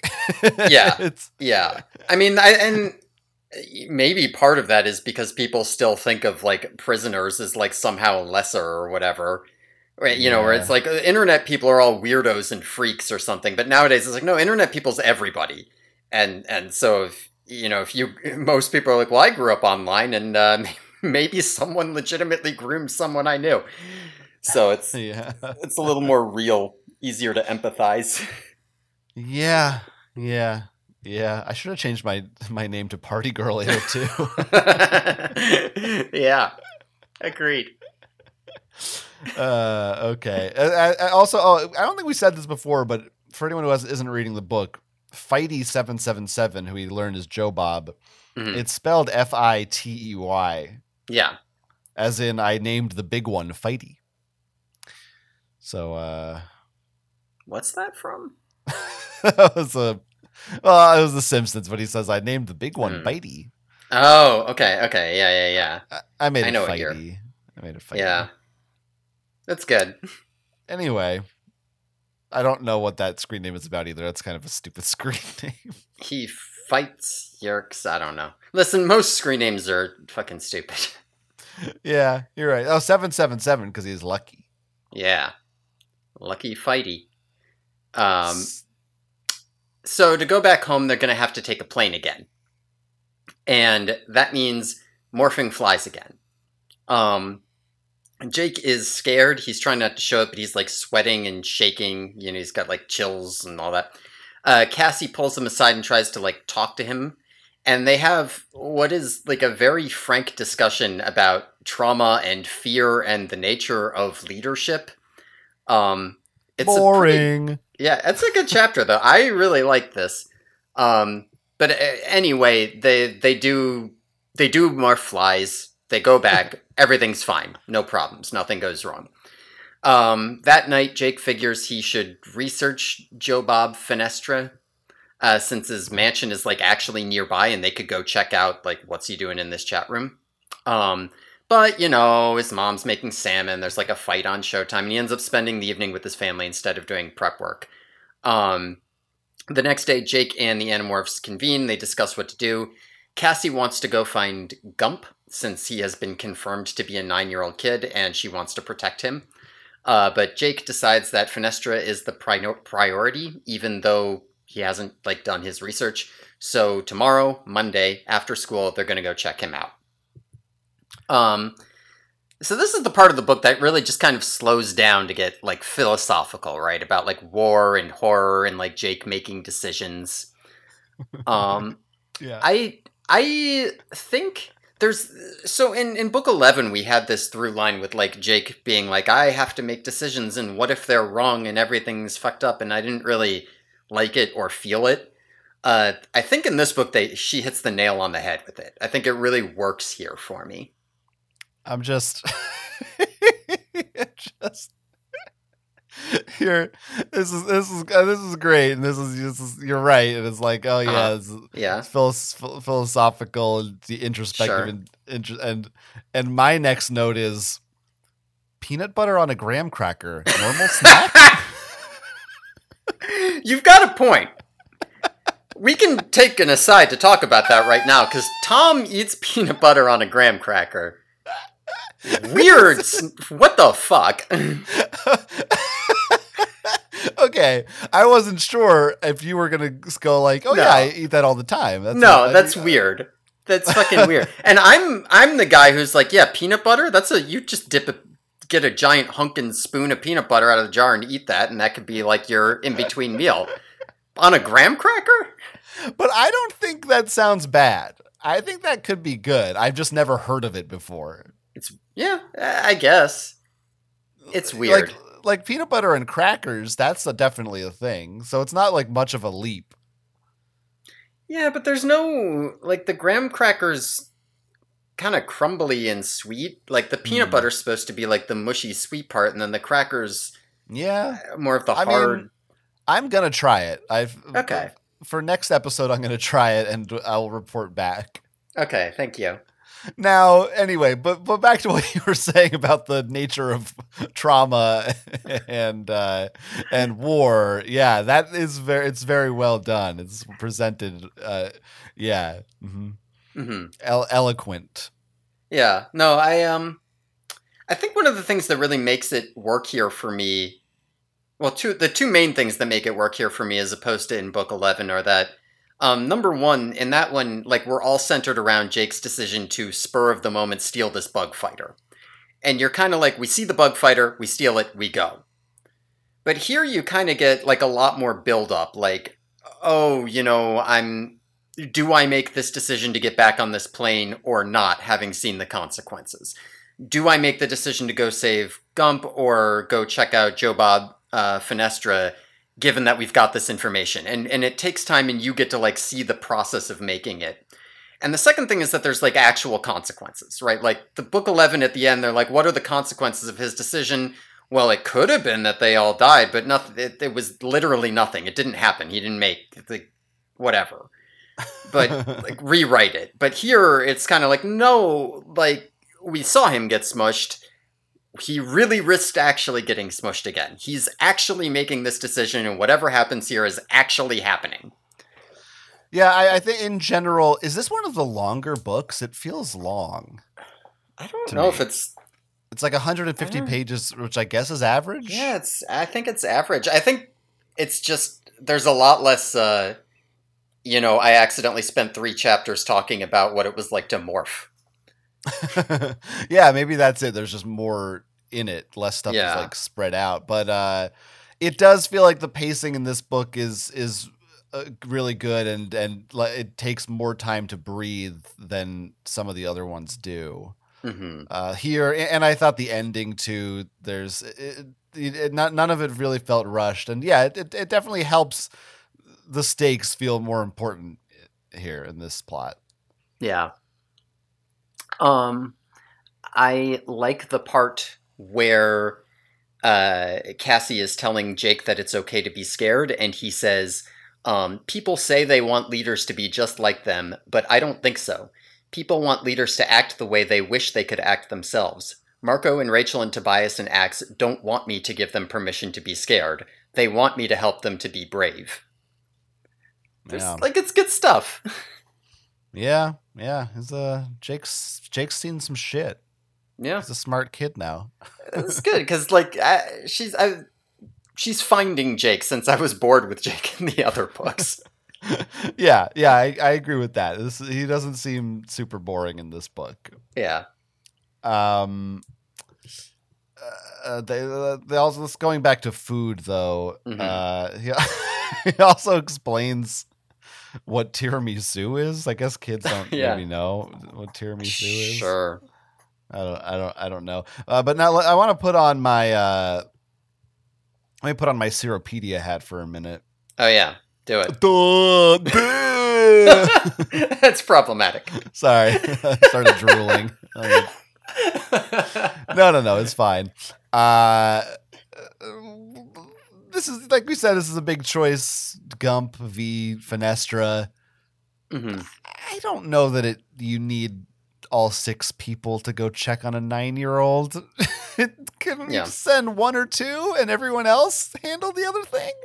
Yeah, I can definitely agree with that to some extent, although another part of it is Jake being all like, I am messing up my work-life balance, so to speak. Like, I am spending a night in with my... Like, is it okay to go check out Fenestra's mansion, given that I haven't done any research on it and I was supposed to, and I spent the time with my family instead?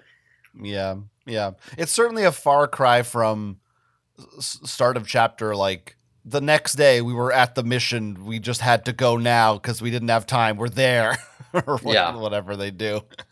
I also really like this description when they're eating dinner of him talking to his brother, and how he says the Yeerk found the answer that Tom would have made. It aimed at Tom's eyes and made Tom's face smile sardonically.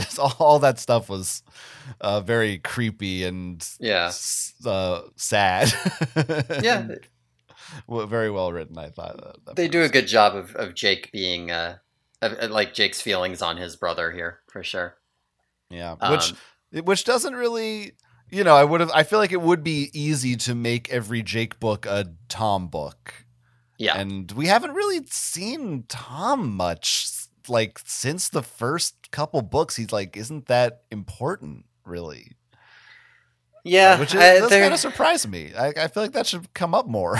I'm wondering if there isn't some like overlap with Marco's mom, where how do I do this plot line again, but have it be different? And also, Visser 1 can kind of fail and come back because she's Visser 1, but if Tom fails, Visser 3 kills him, and how do I not make that happen?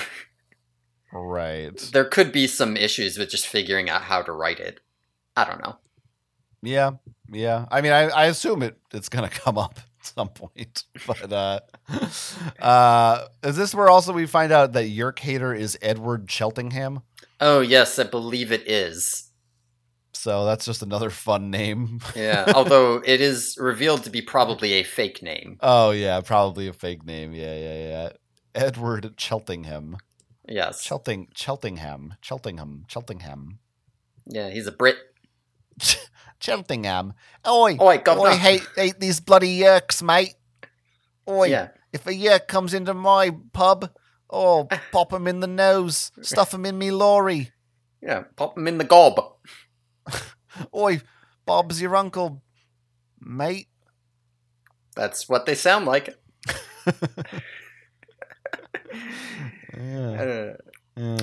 I guess they go out to this mansion. Yeah, let's get to this mansion. They fly out as birds, and they see when they get there that he has Joe Bob has shitloads of like security everywhere. But like it shouldn't matter because they're all animals, right? They figure they'll fly in through like an open window, go bug, see what they can see. Rachel flies in and she gets hit with some kind of, I don't know, electric field, who knows what thing. It makes a zap sound. And she's unconscious or possibly even dead. They don't know. But they see her get hit by this thing, crumple up, and they're like, oh shit, pull off. So they all fly, and the guards all of a sudden, they all start opening fire on the birds. And alarms are going off. Axe gets shot by a bullet. He goes down. Tobias and Cassie and Jake are like trying to drag him to safety, but guards with dogs show up and, they have to leave him or they'll all end up dead. So very, very quickly, Axe and Rachel are captured or possibly dead and everything's fucked. And they retreat to a Wendy's rooftop. Everyone's panicking. Oh, Jake's blaming himself for going in blind, because it's his decision. Marco's kind of agreeing.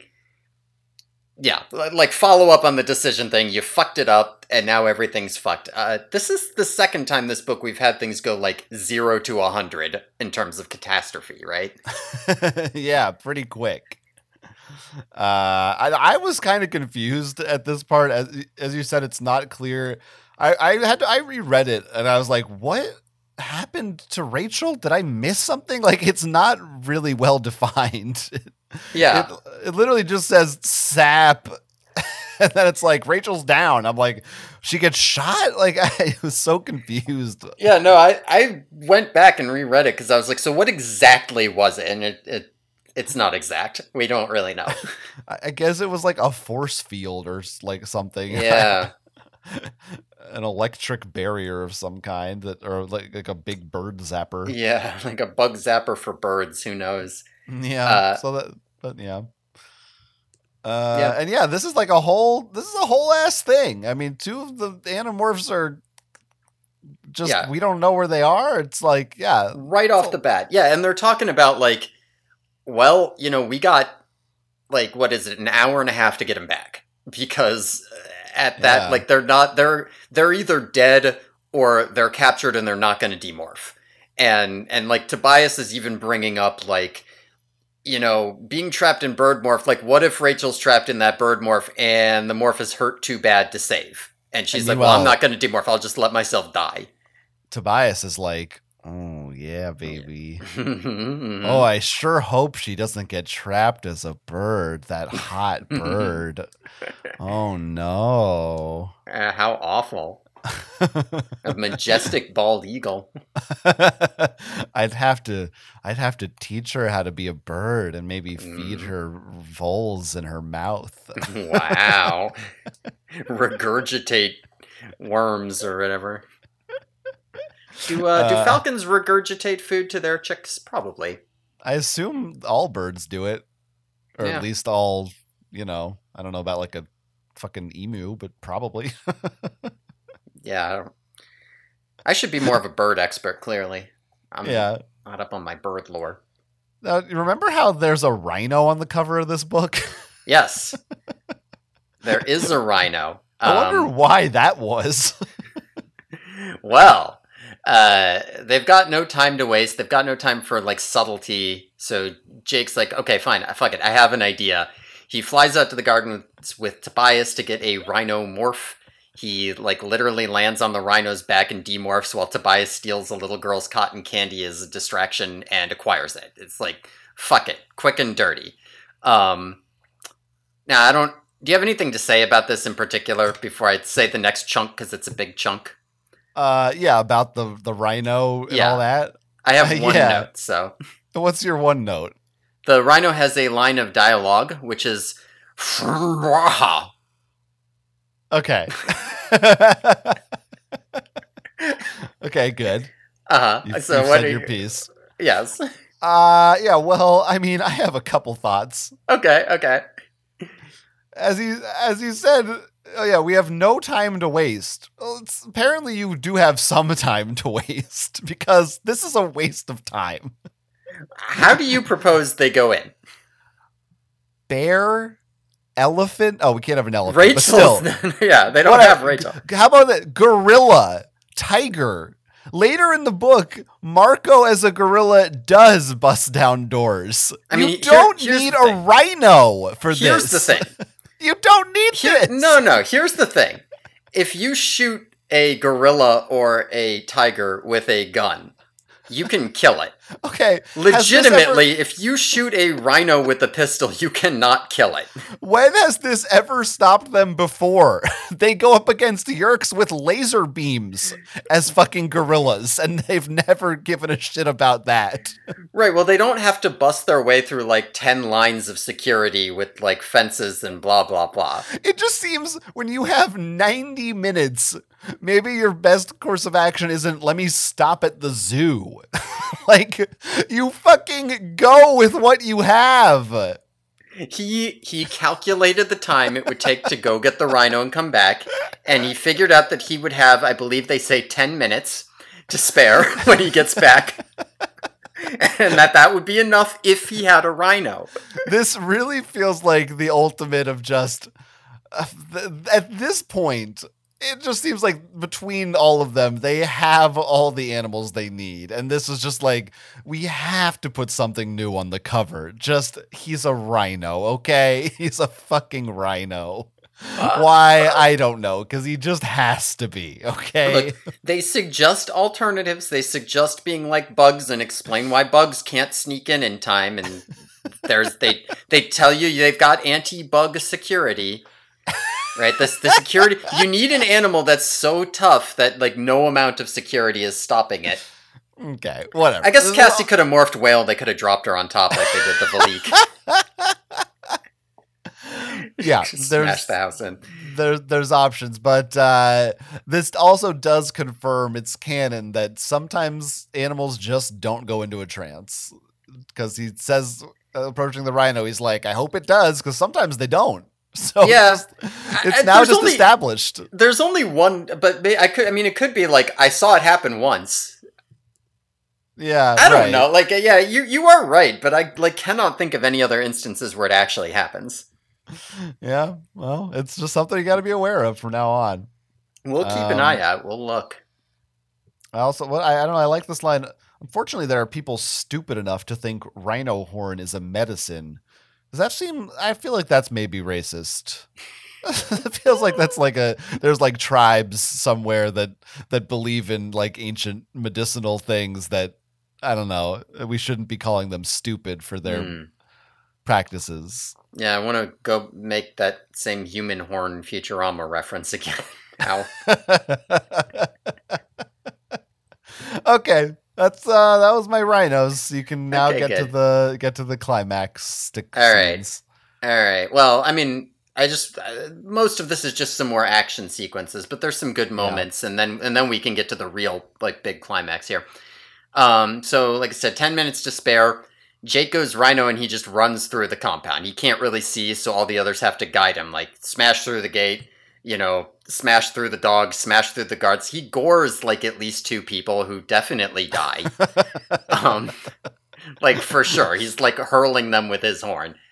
Smash through the wall, smash through the doors. They're in the house. Tobias finds a guarded room and tries to draw them off, so now he's getting chased around the house by guys with guns blowing holes in the wall. Um, Jake can't climb the stairs, so he goes human then tiger, and Marco and Cassie go battle morphs as well. They run up to the guards in front of the room, and there's like a standoff, and Jake decides to talk to them, and he's like, listen, man, I don't know if you can kill me before I kill you, but I do know you're not getting paid enough for this. And the guards are like, hell no, we're not. Fuck this talking tiger shit. And they walk off and they get into the guarded room. Um, Yeah, shit's just going wild now. yeah, just rampaging. There's a lot of pages there that's just Jake smashes this, Jake smashes that. Yeah. Jake talks to people as a tiger. Dogs and cats living together. Mass hysteria. Mass hysteria. Yeah. That was in sync on my end. I don't know if it will be. Oh, well, yeah, maybe it will. Let's hope. Let's hope. um, yeah, but yeah, it's a pretty good, and I like that it's a long action scene. It does feel again, sorry, but it feels a little video gamey. Like act maybe because it feels like this is a level that they're kind of going through. But I like that you kind of can see it in your head. Sometimes they have these fights and it's just a hallway or something, and this is a little more interesting that there's more space, more ground to cover. Yeah. I mean, it could also be that, like, all the destruction's on the environment. It's not. She doesn't have to spend the whole time being like, and then I sliced a guy's guts open, and then I ripped off his head, and it's like, no, and then Jake smashed the wall, and then some guy shot him, but then he just tossed him. Yeah. He does get a bullet in him, and it comes out of him when he demorphs. Yeah, this is one of the other things that I was in my head earlier when you would ask, like, what happens to mass in you when you demorph. I was remembering this scene in particular. Yeah, and as he says, it's by good luck. Yeah, I don't know. Like, if the bullet penetrated deep enough to still be in his human body, he'd be dead as a rhino. Yeah, I don't know. Point That's is that interesting. Interesting how that may or may not work. And I'm a big fan of his line as he's mid-morph when he says, "No chime cleft." Yeah, that's the third image on the cover. That's how that thing talks. Just half Jake, half rhino with the hair. Yeah. Oh, Your friend, the rhino monster. It's kind of like Rocksteady, right? Or Bebop. I don't remember which one is which. Yeah, I don't know which one's which either. I see it. Yeah.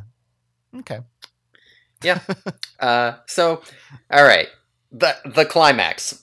They break into the room. They see Rachel and Axe apparently dead, with Joe Bob Fenestra standing there with a Dracon beam, and there is a mini Yerk pool in the room. So it seems he is a Yerk, even though all these guys outside clearly weren't. Joe Bob reveals that Axe and Rachel are not dead, but in biostasis, and he's a bit confused that Andalites wouldn't recognize biostasis when they see it. He also reveals that he is a human controller, but he claims he and his host are on good terms because he made WAA and made them rich.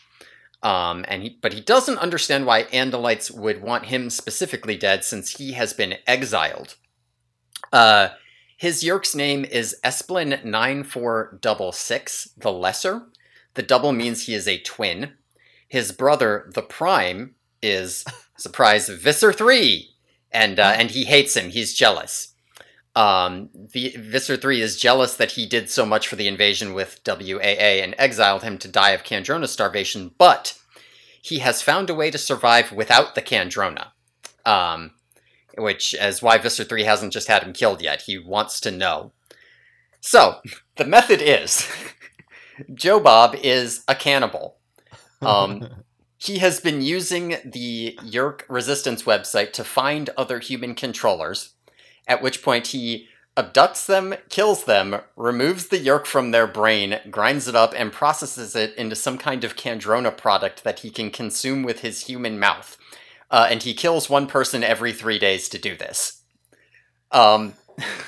Which is also, I bet, not where you were expecting this to go if you haven't read this book. Wasn't on my bingo card. Yeah. So Jake ends up making a deal with him, and he gives, Joe Bob gives them back Rachel and Axe, and Jake lets him live. And he says he's safe as long as he stays in the house, but if they find him outside, they'll kill him. So first point here, this is a kid's book. They did put Jeffrey Dahmer in a kid's book, like pretty explicitly. Kind of makes sense. Yeah. Yeah, I mean, this is kind of insane, right? I was going to say he's kind of like Dexter. Yeah, okay, I could see it. Yeah, Dexter's a serial killer who kills other serial killers. This guy's the Yeerk who kills other Yeerks. Yeerks, yeah. He also just incidentally kills innocent humans, too. Yeah, like he about as explicitly as they could get away with, they say he kills the humans. Yeah, it is. Could they not get away with it? It is. They sure talk about death all the time. They sure do. Maybe the active idea about like killing a child and removing their brain and grinding it up and eating it was like they didn't want to spell it out. Yeah. I was like, well, what? I'm sure he just takes the Yeerk out of their head and goes on his way. Yeah, that's all he does. But apparently not. I mean, there's a lot of fascinating stuff being revealed here because I feel we have, maybe jokingly talked about the idea of a Yeerk and a human having a good relationship. Yeah. Words. I don't remember if we actually saw that anywhere else before this, or if that was just an idea we discussed. But yeah, here we I feel like this is the first time that we've actually seen it. Yeah. I think it must be, and so that in itself, and I mean, you use the word claim, so I suppose we're hearing from the Yeerk. Technically, we don't know. Maybe this Yeerk is lying, and maybe the real Joe Bob isn't on board with all this. Yeah, like when he says he's partners with the human, Jake's like, Yeerks don't have partners, and Esplin the Lesser doesn't fight it. So like maybe he was lying, but like in my headcanon, right? They are, right? I believe him. I it makes sense to me because. I mean, this guy gets to just be rich and hang out, and they both kind of are. He doesn't have to, like, his family's not enslaved. Like, yeah. Do you remember that? I mean, you do. In Bones and All, the guy who wasn't an eater, but who hung around with one anyway because he was like a sick fuck and he liked watching people get murdered and eaten. Yeah. Do you think Joe Bob is like, dude, I love this, like, killing people and eating their brain shit. This fucking rules. And, like, you can do it and I can experience it and get away with it. Like, I guess it's kind of like, to put it in symbiote terms, it's kind of like Carnage. Mm-hmm. And like, Venom is a bad symbiote, but sometimes he'll take over somebody and he can kind of be used as a force for good. Carnage takes over the body of a pre-existing serial killer, so he just turns into this fucking monster. Right. So I think Joe Bob's got to be fucked up on some level to be okay with this. Yeah, I think. He's not just holding his nose like, I gotta watch him murder these people. It's worth it. It's interesting that K. Applegate has predicted adrenochrome here. What's adrenochrome? It's in the in Pizzagate. The rich people they murder children and they harvest. It's called adrenochrome. It's some substance made from like adrenaline or whatever. So when they abduct the children, they like torture them to death horrifically so they can get the adrenochrome. And then the adrenochrome prolongs your life. It lets you live forever. So this is like a part of what the Pizzagate conspiracy is about. Okay. Is that rich people do this? We have a sitting U.S. senator who believes this. I just want to throw that for anyone who thinks that the world we live in is reasonable. Good to note. Relevant to the Animorphs. Yeah. And this is okay. So that already is pretty out there. And then we have the bombshell that this is Visser 3's brother. Yes. Twin. His twin brother, right. Not that, I mean, all Yeerks look the same to me, but sure. Whoa. He's got, this is Visser 3, this is his Mycroft, kind of. Yeah. Right? Yeah, I hear you. I mean, this is a good new wrinkle that isn't fucking crazy. We didn't have to introduce a new dimension or anything, but it's a pretty big deal and the idea that they're even beyond him being Visser 3's brother, that there's like a Yeerk who's not necessarily aligned with all the other Yeerks. Until now, all the Yeerks have pretty much just been all we care about is this war. We're soldiers. Yeah. This is just like a guy. We met the one guy who was mad about Visser 3 killing his beloved other Yeerk or whatever. He was like anti-Visser 3, but otherwise just in with the war effort. Right. This guy is very much just out for himself. He is his own guy. Yeah. Yeah, and he's not a human sympathizer. Clearly, no. But he doesn't care about the Yeerks. He's a pretty fascinating character. He's really cool. 9466. The lesser. Going forward, we will say not Esplin 9466 more and more, and it will always mean Visser 3 pretty much. So, gotta make sure you say the lesser. They do have the same name. I wasn't sure. I don't remember. Okay. Yeah. Huh. Yeah, the double 6 means it would. I guess he would just be Esplin 946. I guess. This guy must have really hated his life when Visser 3 was like Visser 37 or whatever, sub Visser 37. Yeah. How bad are his delegations if he doesn't even get to be a sub Visser? Yeah, I mean he's probably just sitting around in the pool. Yeah, he's probably in a Ged. The horror. Yeah, I don't know. So this is crazy. I feel like there's probably stuff you can't say to me for spoilers, but I'm interested to see where and if this goes. Mm-hmm. Yeah, I mean, I guess I will say it doesn't go enough places. This guy's mentioned again, but I would have loved to have seen more of him going forward. Than we do. Yeah, this is giving me. I don't know. This guy is a fascinating guy. Yeah, no, he's cool. Maybe I shouldn't say the serial killer is cool, but I like him. Yeah, no, he is cool. He's kind of an anti-hero. Yeah.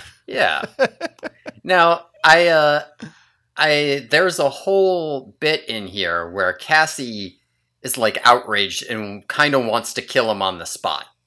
But she also kind of wants Jake to do it for her. Like, once again, her morals are kind of making her a hypocrite. Like, she is not okay with letting him go, but she also, like, kind of isn't okay with just killing a guy.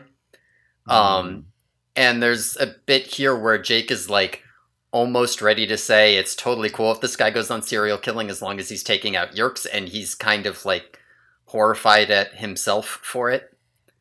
Yeah. Like, there's some good lines in here. There's the bit where Cassie says, that kid Gump, that kid who was worried about his dad, that lonely little kid, that's who this monster goes after, Jake. Not some abstract person with no face and no name. And there's also a bit when they get out at the end and Rachel asks, was he a good guy or a bad guy? And Jake says, I don't even know which I am anymore. Yeah. Yeah, it's deep. Good stuff. Yeah, I don't know what I feel like is the right, I usually like the kind of pacifist, like in Avatar: The Last Airbender, and goes through a whole thing, or he doesn't want to have to kill the Fire Lord, and that, I kind of like that. But the problem is, and I mean, this is you can get into the nuance of it, I suppose, but the Animorphs have pretty explicitly killed lots of people before. Yeah, 100%. So that's when it gets harder to justify, but this is a thing in so many movies and things, like, all the time, where it's you kill people in the heat of battle, but when you have them at your mercy, it's immoral. And I agree with it. Like, I get it to some extent. So, I don't know. Yeah, this is, there's like a little bit of a conclusion here, but I can say this now. One thing that I really like about the ending of this book, and Animorphs in general, is that there's not really a resolution to, like you're saying, in a lot of things you'd say, oh, in this case it's moral, in this case it's immoral. But in Animorphs, they never really say that. They kind of present you these cases, and what the series seems to posit very much so is that there isn't an answer, right? It's not all of a sudden okay, to or like not okay to kill them just because they're at your mercy, or it wasn't okay to kill them just because, but also you have to. Like, there's not an answer to this. There is no answer to this. I love it when there's some kind of ethical conundrum or like a dispute between characters. And we do see Cassie and Jake have kind of a rift over this, and they never really quite come to terms with it. And I love when Animorphs does this, and it does it multiple times. Like, it's a lot like, it feels very real. Like, you just kind of have to learn to live with things. Like, there's not always an answer. It's not something that can be worked out. It's not always easy. It does make things end up feeling kind of bleak at times. And I think the ending of this book feels kind of bleak. This is the kind of, we already discussed the Simpsons incident in a previous episode, but the kind of thing that as a kid, when things would be unresolved, would like drive me nuts. But how much of that do you think is intentional versus being a byproduct of it's a kid's book, so there's kind of a soft reset each book, so we just don't go back to it or rehash it? At a certain point, it's extremely intentional. I think you could make the argument that there are times early on when when it just kind of happens. But I do think by the end of the series, the fact that it's intentional, that there is no resolution, I think that will be undeniable by the time it's over. At least on a large scale. And it makes me more likely to read these small scale things as being that way too.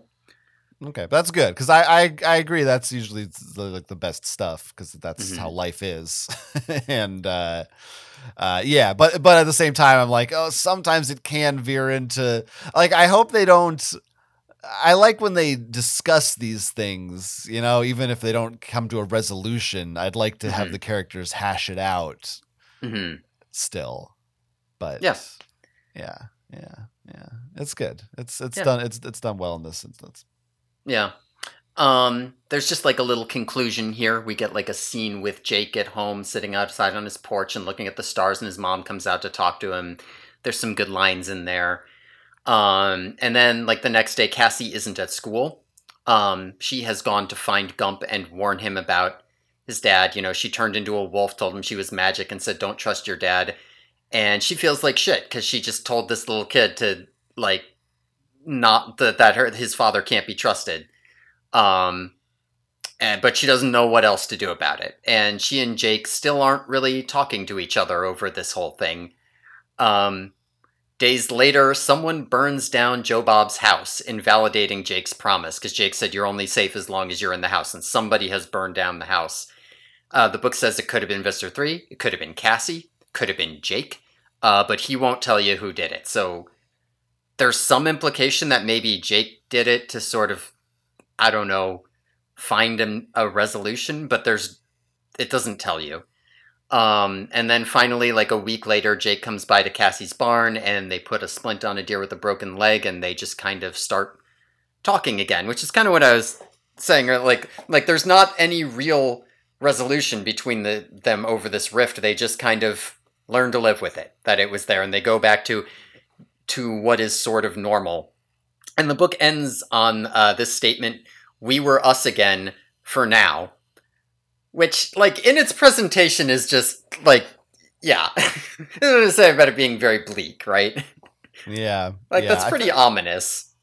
It definitely is. I think we've had a few of these scenes where it's been, like, they sit around doing normal stuff and that somebody's like, it's nice to just be normal for once. Yeah. Because they need that. And it does make me think of the conversations that Jake and Marco were having these last two books about, like, can you go back to being normal? No. No. Not after this fucking shit, you cannot, no. I think this book seals the deal. If it wasn't one of the other ones, but at this point, they're past it. Yeah, I mean, the Elemis stuff, you can learn about that. It won't change your world too much. That's but fine. But a bear mopping a carpet, you're gone. Yeah. You're done. Yeah. There's also a really nice, I wasn't paying attention, so I don't know if you mentioned this specifically, but when he's talking to his mom and she says how hard it is to be a kid. Yeah. I mean, it's a book for kids, so maybe it's, again, kind of pandering to kids, but it's like, it fucking sucks to be a fucking kid. Yeah, I did like that, where his mom's like, nope, it's worse to be a kid. Yeah. It's worse. Yeah, I like that. It's worse. It sucks. And this was, as I was saying before, they gave you time to breathe at the end of this book. Mm-hmm. It didn't just go action, finish. Yeah. Now, is this the first instance, at least explicitly to my knowledge, that we've had the hint of having an unreliable narrator?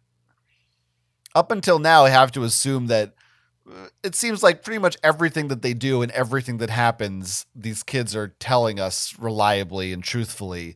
But here we have Jake straight up being like, maybe I burned it down. I'll never tell. So that's, I don't know. It's just kind of interesting to have that. Yeah, I mean, to be fair, he's not saying that something happened and then it turns out that wasn't true. He's just like, I don't want to say. But also, it doesn't matter. It's just, why? Where's the line here? I can't tell you my name. Like, presumably we don't know who he is. So if he's so secure in publishing this book, he should feel fine saying it was him if it was him, I would think. Yeah, I mean, I think that one's probably more just like a comfort level. Like maybe he legitimately doesn't know, or maybe he's not feeling good about himself for having done it, or maybe he's covering for Cassie. Yeah, maybe he's. I mean, you can read it more thematically too. As a kind of like it. I don't know. Maybe you can't, but No, you can. It was like, because I was gonna go like maybe it doesn't really matter who did it, or I don't know. It's a good note to end on, though. Like it is a very Yeah. different type of ending to have this. Like you said, this. I mean, this is a very specifically not thematically, but like Yeah. a plot point that is unresolved and is like that's just a thing you can speculate about that I'm assuming we never find the answer to. Yeah, I mean, who burned down the house? You definitely never know. So that's that's cool. That's a different way to take out. This book does a lot of things in pretty interesting ways. So there you go. It is thematically appropriate that you don't know. It mirrors the rest of the book. Sure, the juxtaposition of the artistic reason behind it. Yeah. Look, we didn't even go that much over time. Yeah, we did pretty good. Although we haven't done our references yet. No. We do have to do our references. So I guess let's speed through those. We've got a pop-up ad for a Web Access America Visa card. Mm-hmm. You've Got Mail, of course, is mentioned. I don't know. I think if you use the new Clint Eastwood, there's an ad for Yahoo, or there's a joke about an ad for Yahoo's Alien Parasites selection. Mm-hmm. The pictures on the website are a Close Encounters of the Third Kind type alien. We said Cardassian from Deep Space Nine and a Narn from Babylon 5. I never watched Babylon 5, so I don't know what the fuck that is. But. Yeah, I don't know either. We mentioned John Tesh, Snoop Dogg, and the Spice Girls, the Boy Scouts. I don't remember if we count that as one or not. Whatever. We always say it and then say we don't know. So that's why I have to say it every time. Yeah. Now, I didn't even think of this until just now, but is the Gump a Forrest Gump reference? It has to be, right? Yeah. It's got to be. This kid loves Forrest Gump. This is his favorite movie. I was trying to figure out. He thinks of himself as Gump. Maybe the 93 was the year Gump came out. I don't know. I think it was maybe 94 though. They mentioned specifically United and Northwest Airlines. Is Northwest a real airline? Yeah. Okay. I don't know if it is anymore. Because I know Southwest, but I never heard anyone talk about Northwest. You know, that's a good question, actually. Am I just getting confused with Southwest? I mean, it makes sense. If there's a south, well, is there a southeast and a northwest? And yeah, it's a real thing, except not anymore. Okay. Yeah, somewhere around 2010, it merged with Delta. Okay, moving on. We have an absolutely vile Huggies. Mm-hmm. Marco says, this is why we aren't Batman or Spider-Man, no hyphen. Mm-hmm. You know how in the movie Alien, the alien baby exploded out of that guy's chest? Oh, well. I do. About that. Statue of Liberty-sized humans. Did I count Statue of Liberty as a reference? I guess I did. Sure. Count? Great. I have it here, too. Don't hurt me with the chakram of your wit, Xena. And we learned that is Xena's primary weapon. Yeah, that's her little circle thing she throws. There's some more Xena calling, etc. They stop the Taco Bell. He mentions a bottle of Tabasco. Looks like the building looks like ground control at NASA. The tiger's roar makes brave men's knees turn to jello. Mm-hmm. If Marco was rich, he'd spend his day paying Michael Jordan to come over and teach him how to improve his 3-point shot, and having the female cast members of Baywatch apply suntan oil to his muscular body. Mm-hmm. He'd also have his own Papa John's pizza restaurant down in the basement. You Spelled can do better, Marcos. Oh, right. I forgot about Papa John's. It's not Papa John's this time. Get a fucking Domino's, dude. Come on. Papa John's. What is the deal? He's just a racist is all. Makes sense. No one expects you to be Superman, Jake. Showtime is doing a rebroadcast of the fight that has been on pay-per-view. There's a lawn that you could have held the Super Bowl on at the mansion.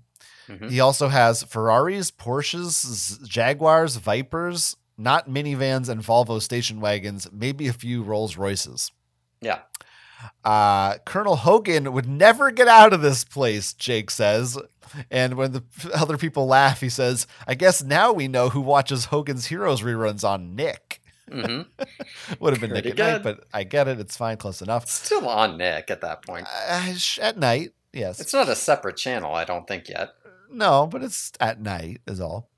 Now joining, actually, and I will say, as someone who grew up and I watched a lot of Nick at Night, I never saw Hogan's Heroes, so I don't recall that being on a lot. So I don't know if it actually was on Nick at Night or not. Yeah, interesting. And this would have been prime time. I definitely was watching Nick at Night at this era, so I don't know. Joined up on the roof of a Wendy's. Someone's mind is racing like an Indy car. An aerial display worthy of the Blue Angels at an air show.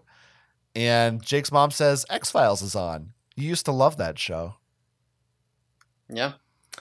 According to Wikipedia, Hogan's Heroes was part of TV Land preview on Nick at Night. But that is the only, it's a special cross-promotional airing, but it's the only point it shows up in the article on the list of programs broadcast by Nick at Night. Well, as you point out, TV Land was not spun off until, I gotta think, the early 2000s at the earliest. Well, this was a preview, and it says it aired April 29th, 1996. And it looks like it was only the one air date, like the rest of them have ranges. I could be. Maybe it's just that's when we got a cable package with TV Land in it. But okay, interesting. So technically correct. Sort of, kind of. If they must have watched that one showing. That is kind of funny that she just assumed they must show Hogan's Heroes. She just wanted to make that reference, and it was like, "Fuck! How do I make these teenagers know about Hogan's Heroes?" It was like they could have just said reruns. Like, I would believe they show reruns on some channel. Yeah, but she got greedy, and I called her out on it. We caught her. To Seropedia I go. Goofs and inconsistencies. Gotcha. All right. Well, this has been fun. It has. This was a good book. It's a good book. It's like the Bible in that way. You're right. If anyone has thoughts about this book or Hogan's Heroes or Pizzagate, you can email us. Our email address is theyerkyboys@gmail.com. You can also follow us on Twitter at theyerkyboys. Will posted a pretty good tweet recently, as he likes to say. As long as it's one of your allotted 600 posts per day, you can go check that out. I won't date the podcast further by elaborating on what that means. Yeah. Right. And me. Sorry. And what about you? Yeah. They can actually find you somewhere. Yeah. Why don't you just go to jonathanestis.com. You'll find links to my other podcast too, which is called Geeks on Trial, which is a whole lot of fun. And I'm still on Twitter as DogTimesMcGee. Oh, and go to gonintendo.com. I wrote previews up for the new Pikmin 4 game. Ooh. Now that's going to date it. Yeah, you tried so hard. But I'm excited about Pikmin. It's pretty exciting. Okay. Thanks everyone for listening. Tune in next time when we'll be talking about Book 17, The Underground, in which Rachel turns into a bat on the Yerky Boys.